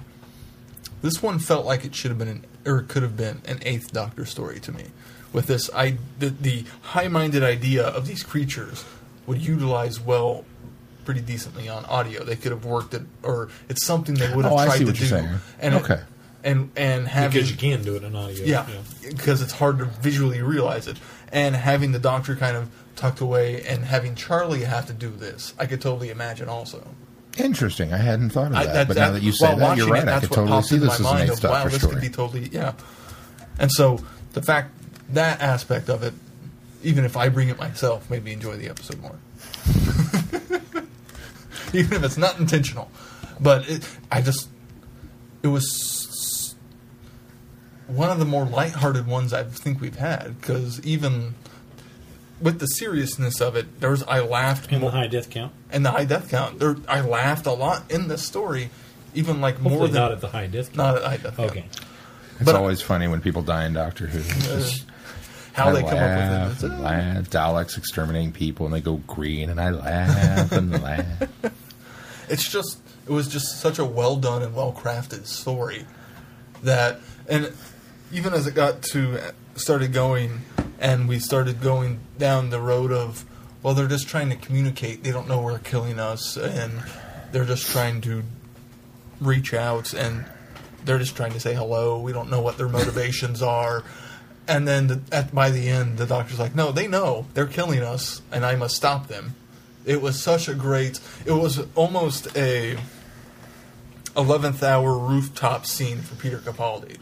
It was kind of... to me, it felt like his big declaration of this world is defended. Yeah. That we got with Tennant, that we got with 11, that now we have with 12. It's kind of... Definitely felt like that callback. It's kind of cool that even if we don't stick with kind of the tone between these last week and this week are kind of similar. Even if we don't stick with this tone, it's kind of nice that we've done this and given him that moment, so now we can go off and do other things. Well, we're trending now towards the more heroic Doctor. Yes. And that's refreshing to see. After 8 episodes, yeah, it is. And I know you're really enjoying the other stuff. So does the going back to the heroic... No, Disappoint you? because it needs to go there. I don't want you to misunderstand what I said last week, because what I was alluding to is that the Doctor the story is stretching the bounds of traditional Doctor Who storytelling, which I like. I don't want an evil Doctor. I don't even want a really super rude Doctor like we have gotten in some episodes. But what I don't want is people. Here's the problem with people feeling secure and the series feeling like it needs to continue to pander to people so that they feel like, oh, this is the Doctor I know. The problem with doing that is the people that are disliking it, and then suddenly you do that, it almost does a disservice to somebody, because suddenly they're like, oh, I'm not liking this, I should step away. Oh, here we go, this is okay. And so I'm not trying to say that Doctor Who needs to drive anybody away. It shouldn't. Because I as much like the heroic Doctor. I like the Doctor who's a little more sure of what he's doing. I like the Doctor who's not as rude as the Eighth Doctor's doing. But I kind of like the evolution of the series of, we're doing just something a little different. Yeah. So let's not go back to the norm just to placate people. Let's go back to the norm because it's part of an overarching story, and it's really good storytelling. and which with this now piece- coupling this one and last week's story, now it starts to feel like we are doing that. We're kind of coming to the conclusion of our story arc, and that's where we're headed, because we only have 3 episodes left, and really only 2 stories, because we've got another standalone and then a 2-parter. Yeah. And so what I was a little hesitant of last week, and I didn't want to make it sound like I didn't want to go back to the norm. I just didn't want it to feel like it was dropped in the middle, so that we Like were they gave up on what they were doing. so like we were placating people and saying, well, it's not working, so let's just go back and we'll do the cookie cutter style. I don't think it was cookie cutter, but I mean I'm making an exaggeration for a point. So now looking at this one together with last week, it really feels like we're just we're curving that arch downward now, back into what we're more familiar with, and I'm okay with that as a gradual pull. I was a little afraid, and that's why I said I was just a little off last week about that, because that was bothering me a little bit that we had just dropped it in there to make it as a safety net for a lot of people to say, hey, don't go away yet. We'll have a few of these. No, but if we're going to go back to Heroic Doctor, let's do it in a gradual slide, make it part of the story arc as a whole. So I don't want you to misunderstand as to where I was coming from last week. That makes more sense. Does this then make you feel a little bit better about that Mummy and the uncertainness that you had with Mummy? Yeah, Okay. absolutely. Yeah, this week certainly placated my concerns over pleasing fandom at the expense of a good storytelling this season, and they've done that by doing these two episodes together. And I really like what they were doing in this story of the exploration with Clara being the Doctor and doing what she thinks the Doctor would do. And then his comment at the end of it, "You were an excellent doctor, goodness had nothing to do with it," was such an impactful statement to me, at least, that I sat there kind of, wow. It was a little backhanded. It was, man. And Well, and speaks to himself as a character and what he knows about himself, too. well, and it's very meta still, because it's still kind of playing into my concerns too. I think a lot of fandom's concerns about what is this Doctor's, MO, and what we're considering what defines him, and that we're not quite settled with it's not that you're doing wrong, it's just maybe the way that you're doing it. And for him to kind of throw that at her was kind of like, oh yeah, I feel properly chastised now. But I like the fact that we're still playing with that duality, that the Doctor was looking at a lot of this literally through her eyes and kind of seeing his behavior of late. And, all of the tropes of a Doctor Who episode are kind of laid bare and thrown out there. Rule 1, use their, Well, and there was use the their bit, strengths against them. Use lie to people and motivate them to there do was their the best. bit with the lie to them, make them feel better, give them hope. That when she said that, I thought, well, yeah, the Doctor would do that, but I don't know if 12 would. So far in Peter's run, he hasn't really been one to lie to give hope. Well, that's. It goes, I think that's why. I think that was the whole purpose of this episode. And I think it was Chrissy that kind of pointed this out as well. I think it was the Doctor taking a step outside and looking at what he has been What he's recently, been doing, yeah. and how he's not very Doctor-like, how he's not very much like himself for all of his incarnations, and so, or based on just to go back to not just how 11 was, but how All of them, through the entire yeah. series. all of them would give hope to. So I think that's that the situation. point of the story, and I can And appreciate I like- that. I like that that aspect of it, and so I think that's why we get the Clara Heavy. Other than the fact that, by the way, this is the banked episode. This and last week's was banked. I don't know saw if you that. knew that. Yeah. Clara. That's why she's not that. That's why prominent she's in it. trapped in that car right? for so long. And he's trapped in the TARDIS because these were being Which is shot at the ironic same that time. he wrote both of them. Yeah. So yeah, I did not dislike this episode in any way. There was nothing about it I didn't like. But there's something. I guess I didn't think it was as good of storytelling as we've had, and I think maybe that's why I'm just kind of in the middle on it. I As disagree. far as greatness, I like the fact that they kind of told the story that they put Clara kind of in the Doctor's shoes. Less so that we needed more Clara, because I don't think we did, but more when I realized that it was forcing the Doctor to look at himself from the outside. I appreciated that, and I thought that was clever. I didn't like that. When I saw the concept of the 2D, the people, the creatures being two-dimensional and kind of trying to come over into the third dimension. And I originally thought, wow, what a clever idea. That could be really, really well realized. And then when I saw it, it just kind of fell flat for me. Pun not intended. It kind of fell flat for me because it didn't. I don't think it was realized well enough. I think it was. And Well, not even I think it from was the- well realized up to the point where they became 3D. Yeah, maybe so. Because and I didn't. That's the the point effect where they're wasn't kind of very not good. as menacing when they're Yeah, actually when you walking. can actually the see effect them of them chasing. turning things flat. Because now you've That's sort of so got much a more tangible threatening. thing to fight You when could- they're you 3D. could, in theory, shoot a gun at it and hopefully stop it. You But then don't know. the whole the idea of when the police constable disappears and then he realizes that it's a nervous system on the wall because she's been dissected because they're trying to figure out. It didn't match in the sense that the one guy at the very beginning that we set it up is just like the stretched face on the border, which was a cool effect to have that stretched out and not Playing realize with what it was aspects until they and- brought the yeah. aspect down and did that sidewalk art thing that they do now in the big cities where they'll draw something and if you walked up on it or saw it from straight down, it just looks like this elongated mess, and then when you see it from a perspective angle, it actually looks like a three-dimensional object, which is cool. So I liked the effect, but after we did that, and then we went to the skin thing, and then the yeah, I guess I it was a understand. different guy. I understand the. It was. They were all totally different, but it didn't feel. I thought it was the same guy's apartment.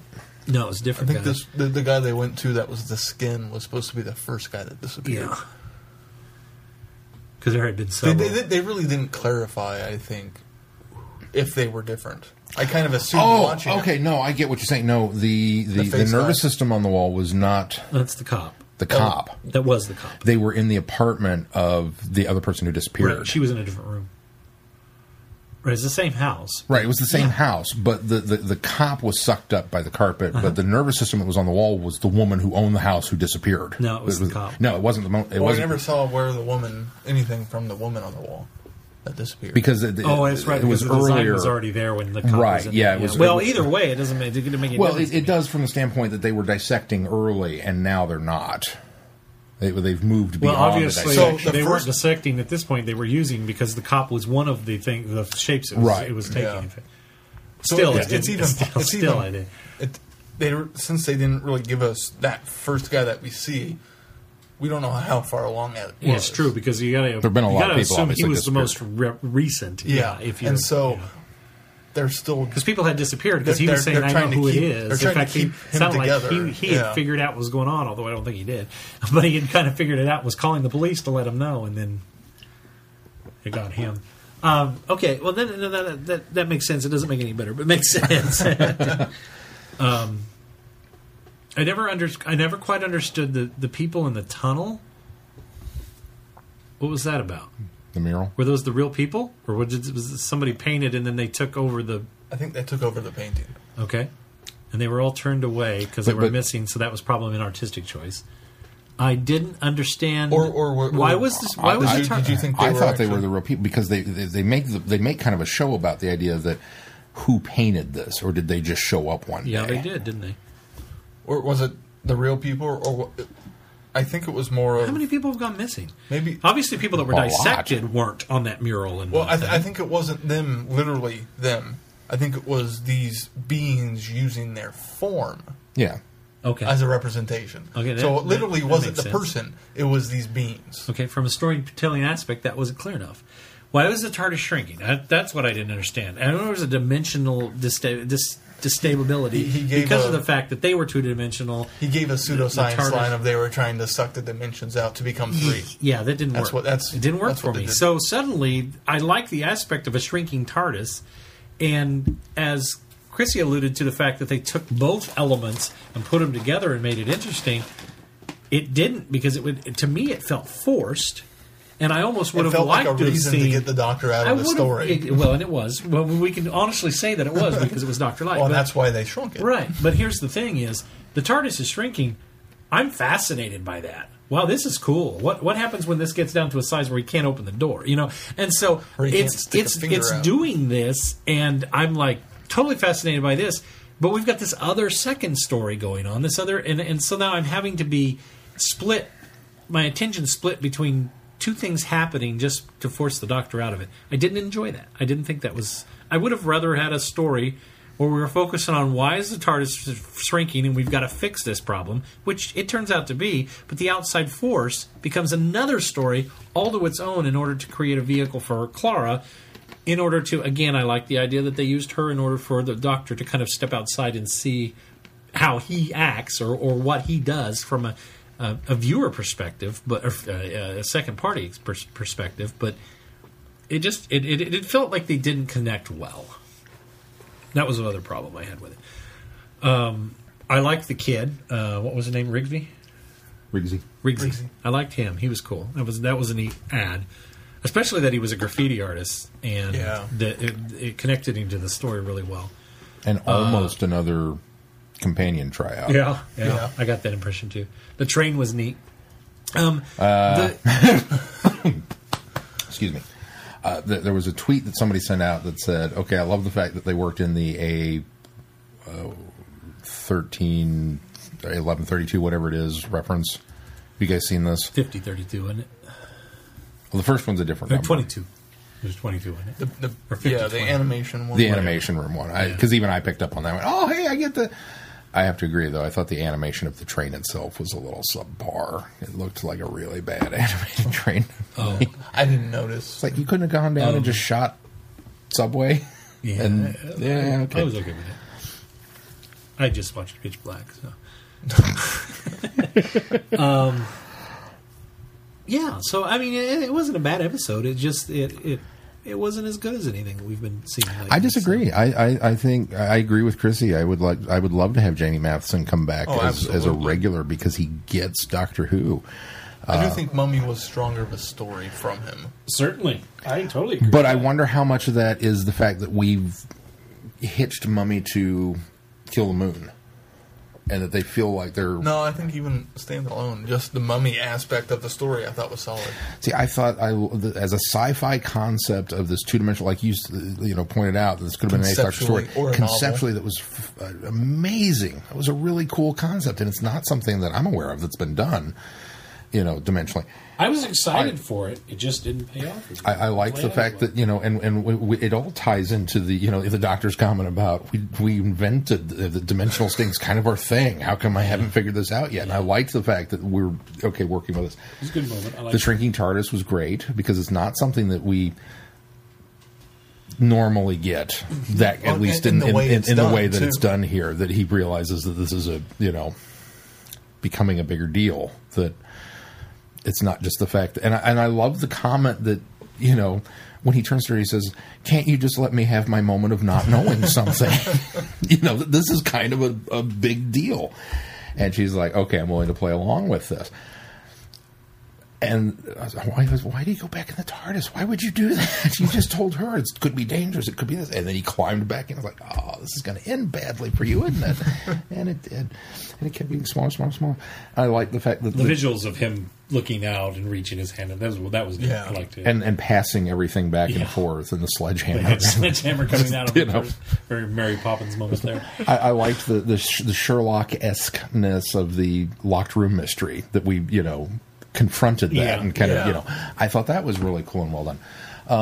The mystery of the people disappearing, I'll agree with you that maybe it wasn't as fleshed out as it could have been, but really, as with so many Doctor Who episodes, the missing people is immaterial other than to set up the threat of the alien.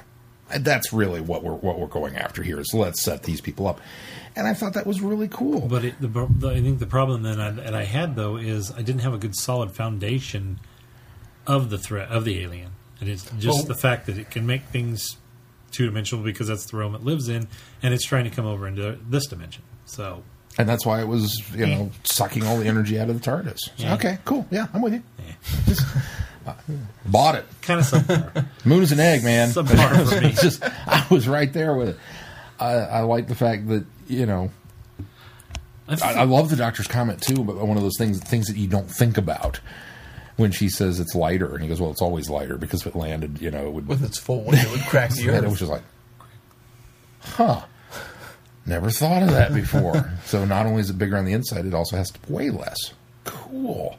And that explains why everybody in the universe in the Doctor Who history has picked the thing up and we've thrown it on the back of trucks and we've put it on carts and it's some Marco Polo is rolling around.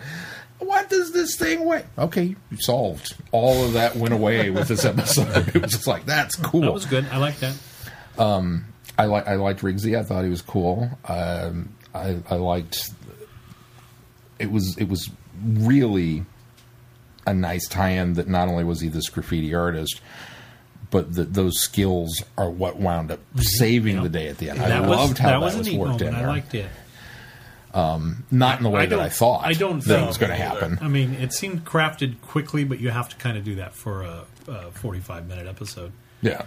The other thing that I thought was really cool was when the Doctor shuts just as it's about to be crushed by the train, he shuts it down into what do you call it? Siege mode. Siege mode, and it turned into this block, which looked a lot like the Pandorica. Yeah. Caitlin said the same thing, but I presume that's kind of maybe a varied look of what a TARDIS looks. Without Chameleon circuit. circuit on, but in a different, slightly different form because we have armored form. There you go. Yeah. Because we've obviously seen the TARDISes without the Chameleon circuit on. I liked that, and I even liked, and this is why the two sort of had to connect as well. It was the means to justify the ends. The idea of putting it on making the false door, putting it on the other side, and sending that energy back into the TARDIS. That was cool. Yeah. That was clever. I liked that. That was neat. Well, I wondered for a minute if she was going to attempt to pull a Wile E. Coyote kind of. We're going to paint the flat mural on the wall and then give it the three-dimensional effect. And my brain started racing. It's like, what is she doing? Is she making a generator?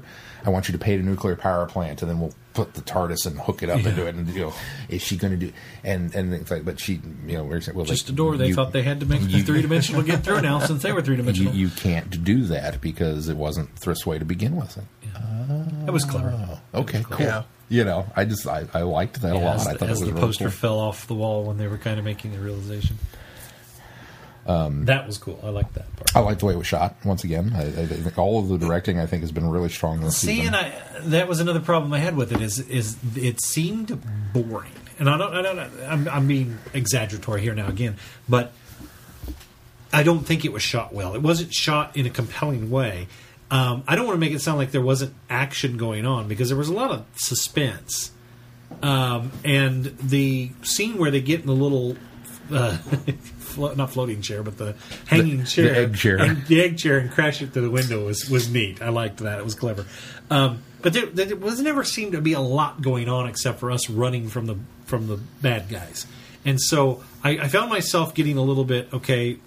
Let's move on. Let's get this done with, and so that was another thing that I didn't think that it wasn't very compelling because when you're crafting a story where there's just a lot of running and a very little action, you really do have to get clever and creative with the way that you present this as a director. And I really felt kind of like it was just we were going through the motions for much of it, and that's just me. But I think where the director is solid is the realization of these creatures in their two-dimensional form.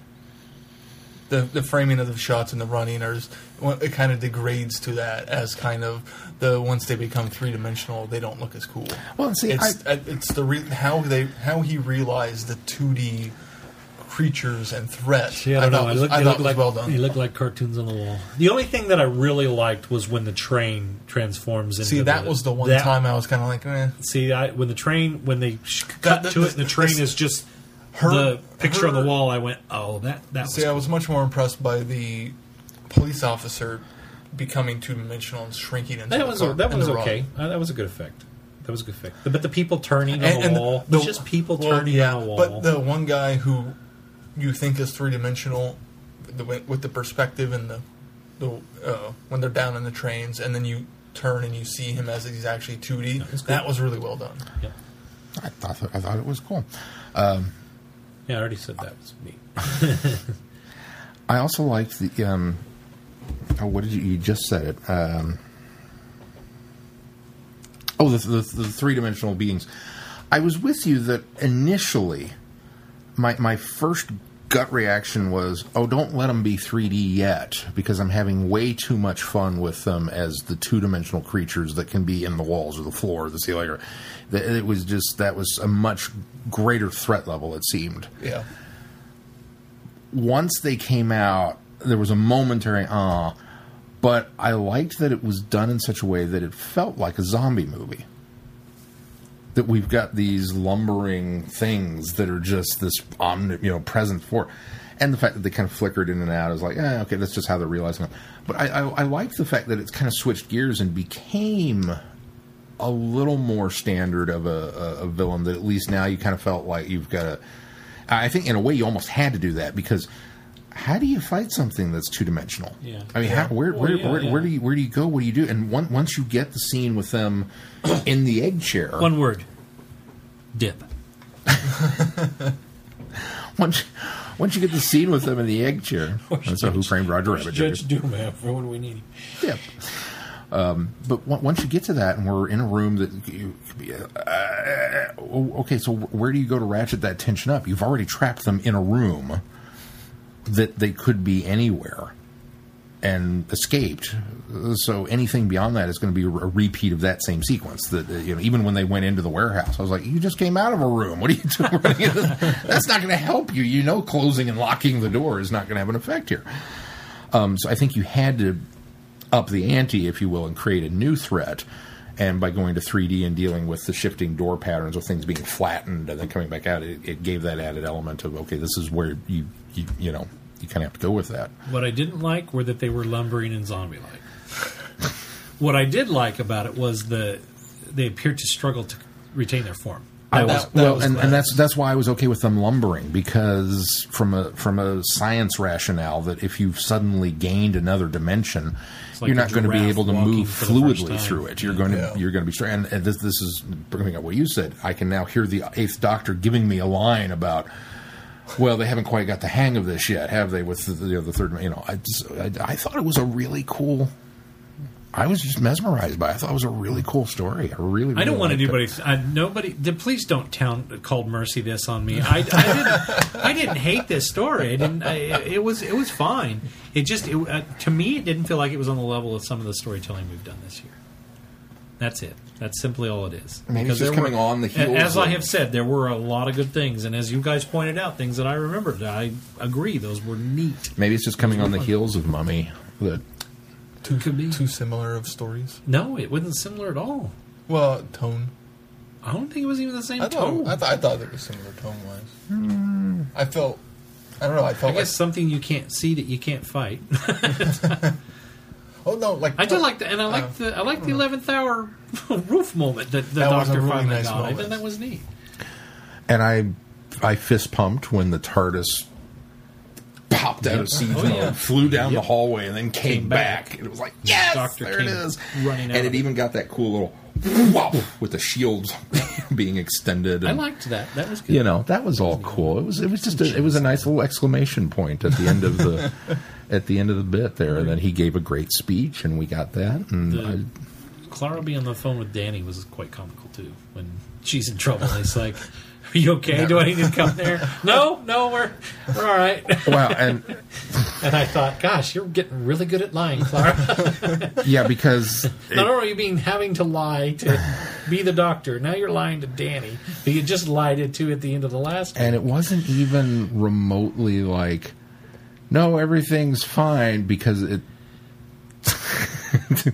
We'll go back to the objectification here. It sounded sexual on the phone when he was like, Oh, yeah, they're moaning and screaming in the background. She's like, no, and out of breath, everything's okay. And there's crashing noises going on. It's like, this doesn't sound like a danger thing to me. This sounds like a sex thing to me.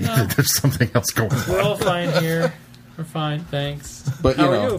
Danny's above such concerns. So, I don't know. Yeah, I thought it was a strong sci-fi premise that really worked well as a Doctor Who episode, and I liked the fact that we got a fun adventure story that still worked as a Doctor Who story, that still continued on with this character development that we've been getting throughout the season. And I love the role reversal that we've had in these things. That it just all came together for me. You I both really brought up thought it was fun, and I think I hesitate to call it fun because there were so many deaths in this one, prior story and during story. So to me, that's not fun, but that's but it was more of a romp.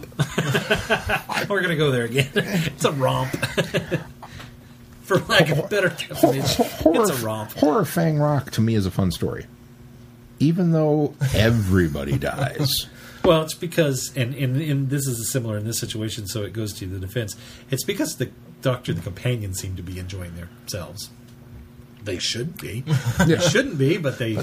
They are. Yeah, So. and even the But I don't think horror fans. we got a wonderful group of supporting characters.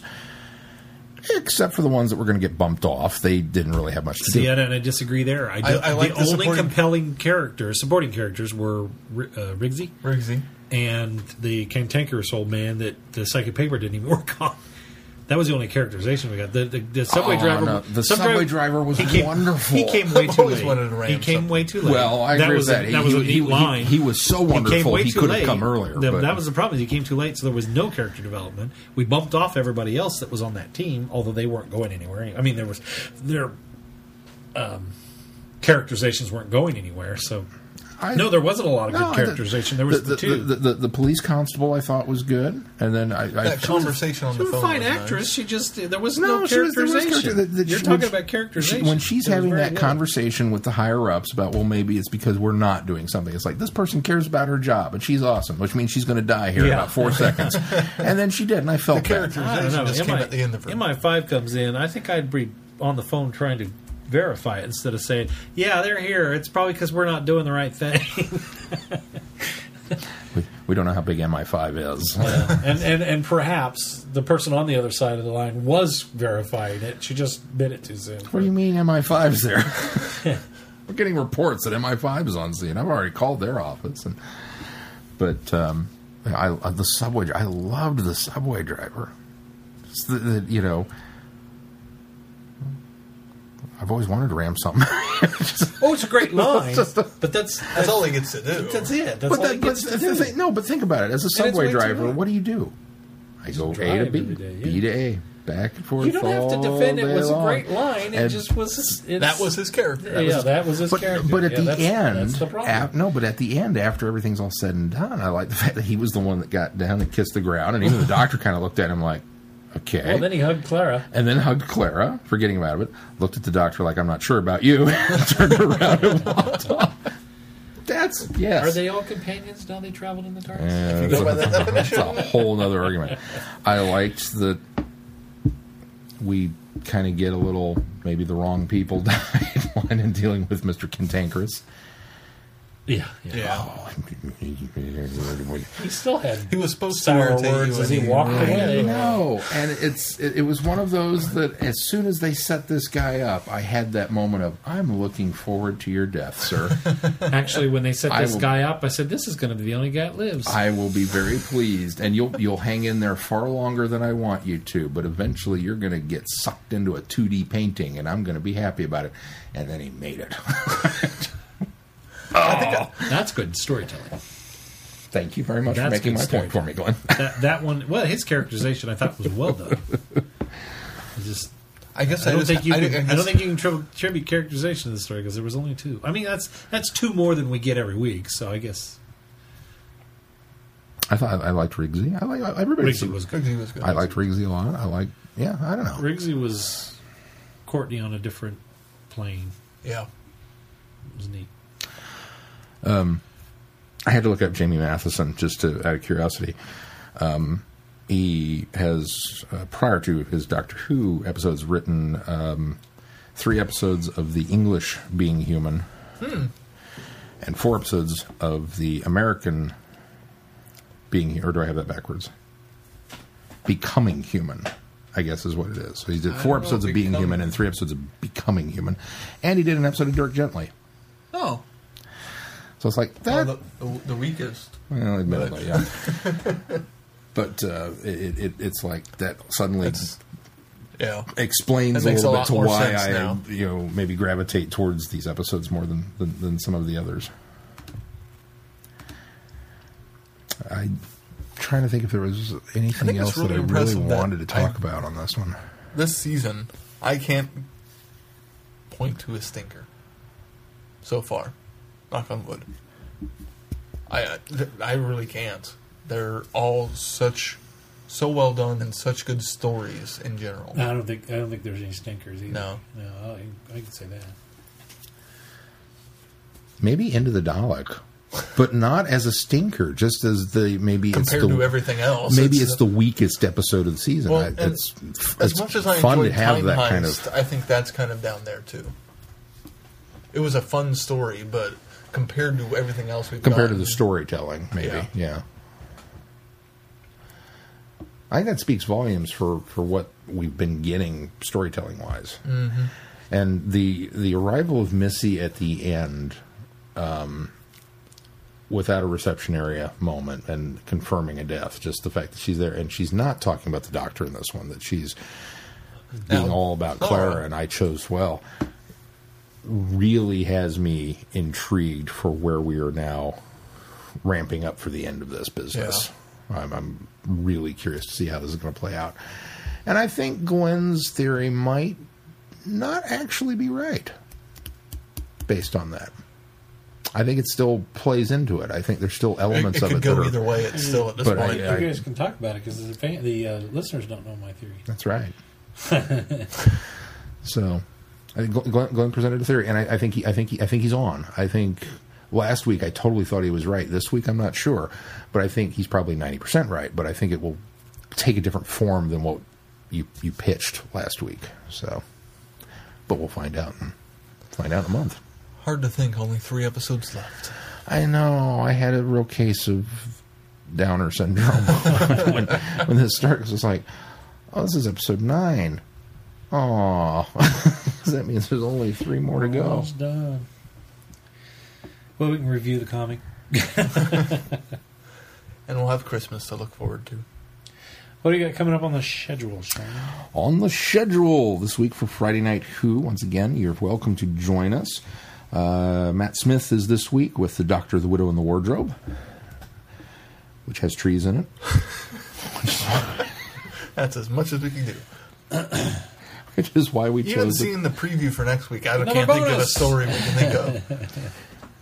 Which is why we chose it for our Friday Night Who, so that we could pair it up with next week's episode, In the Forest of the Night, which I'm really intrigued based on the preview premise. I don't know how I was like, okay, I got nothing going into this one. Just lay it on me. I mean, I'm interested to see where you go with it. I'm also curious if Courtney will make a return appearance, since it looks like most of the class is there. Yeah, well, I it didn't looked see her like- in the preview, so They seem much younger than Courtney. yeah, it When might they be preview. it might be a different class. And then Friday Night Who on Halloween. Unfortunately, not much of a Halloween tie-in this time around, but we'll be doing The Invasion with Patrick Troughton, at least the first 4 parts of it. And then we'll be discussing Dark Water for our episode 201. And we'll finish up The Invasion on November 7th. And then review Death in Heaven. And probably talk a little bit of the season as a whole now that we'll finally have all of the pieces in place, or presumably all of the pieces in place to end the story arc and all that kind of stuff. So, and next week, of course, is the big anniversary. 200 episodes of Traveling the Vortex and our Wait, ramblings. 200? 200th. Oh, man, I had a whole bunch of stuff planned for 300. I thought we were on 300. I guess I'll wait another 100 episodes. Gonna have to. It feels like it sometimes. These 3 years have flown by.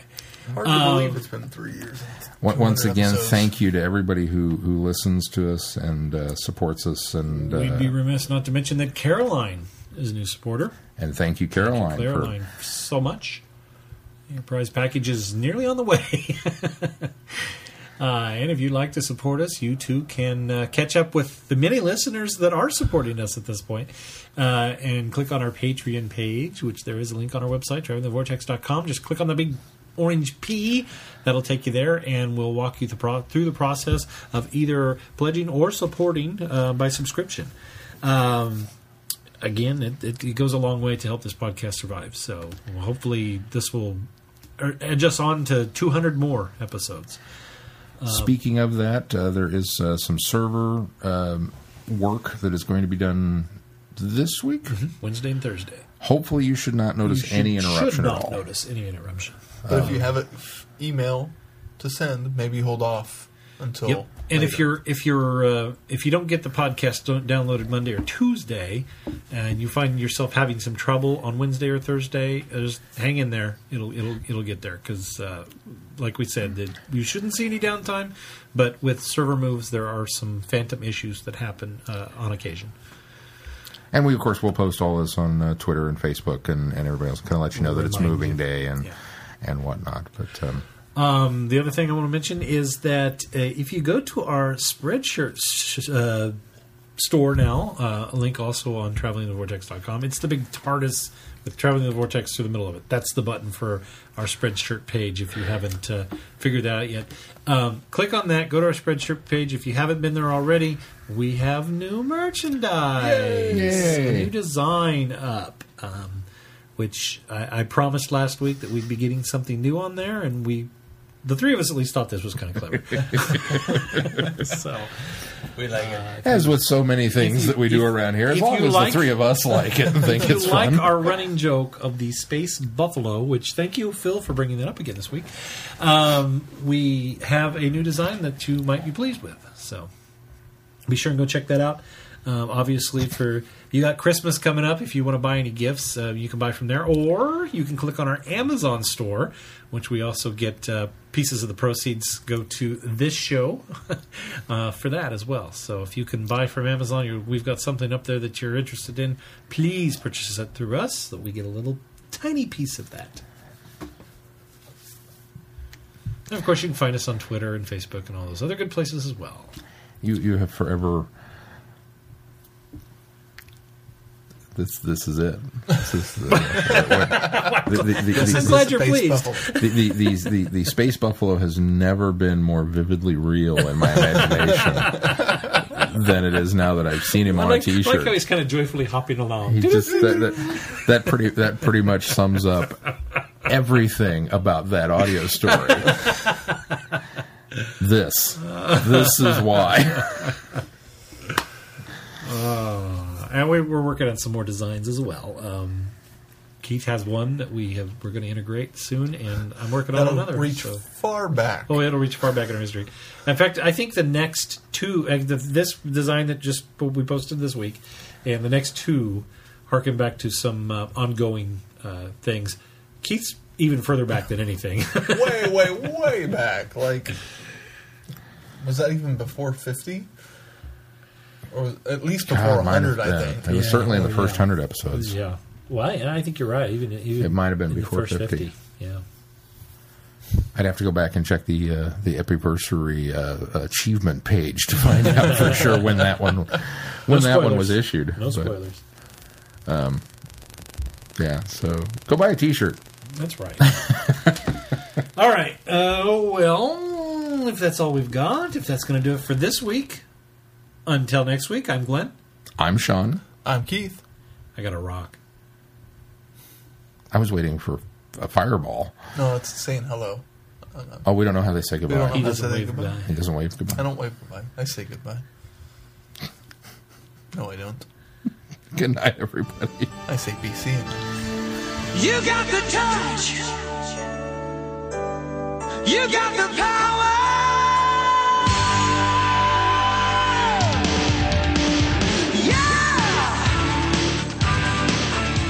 Yeah. You have been listening to Traveling the Vortex. Doctor Who and all of its associated programs are owned and trademarked by the BBC. No infringement is intended or implied.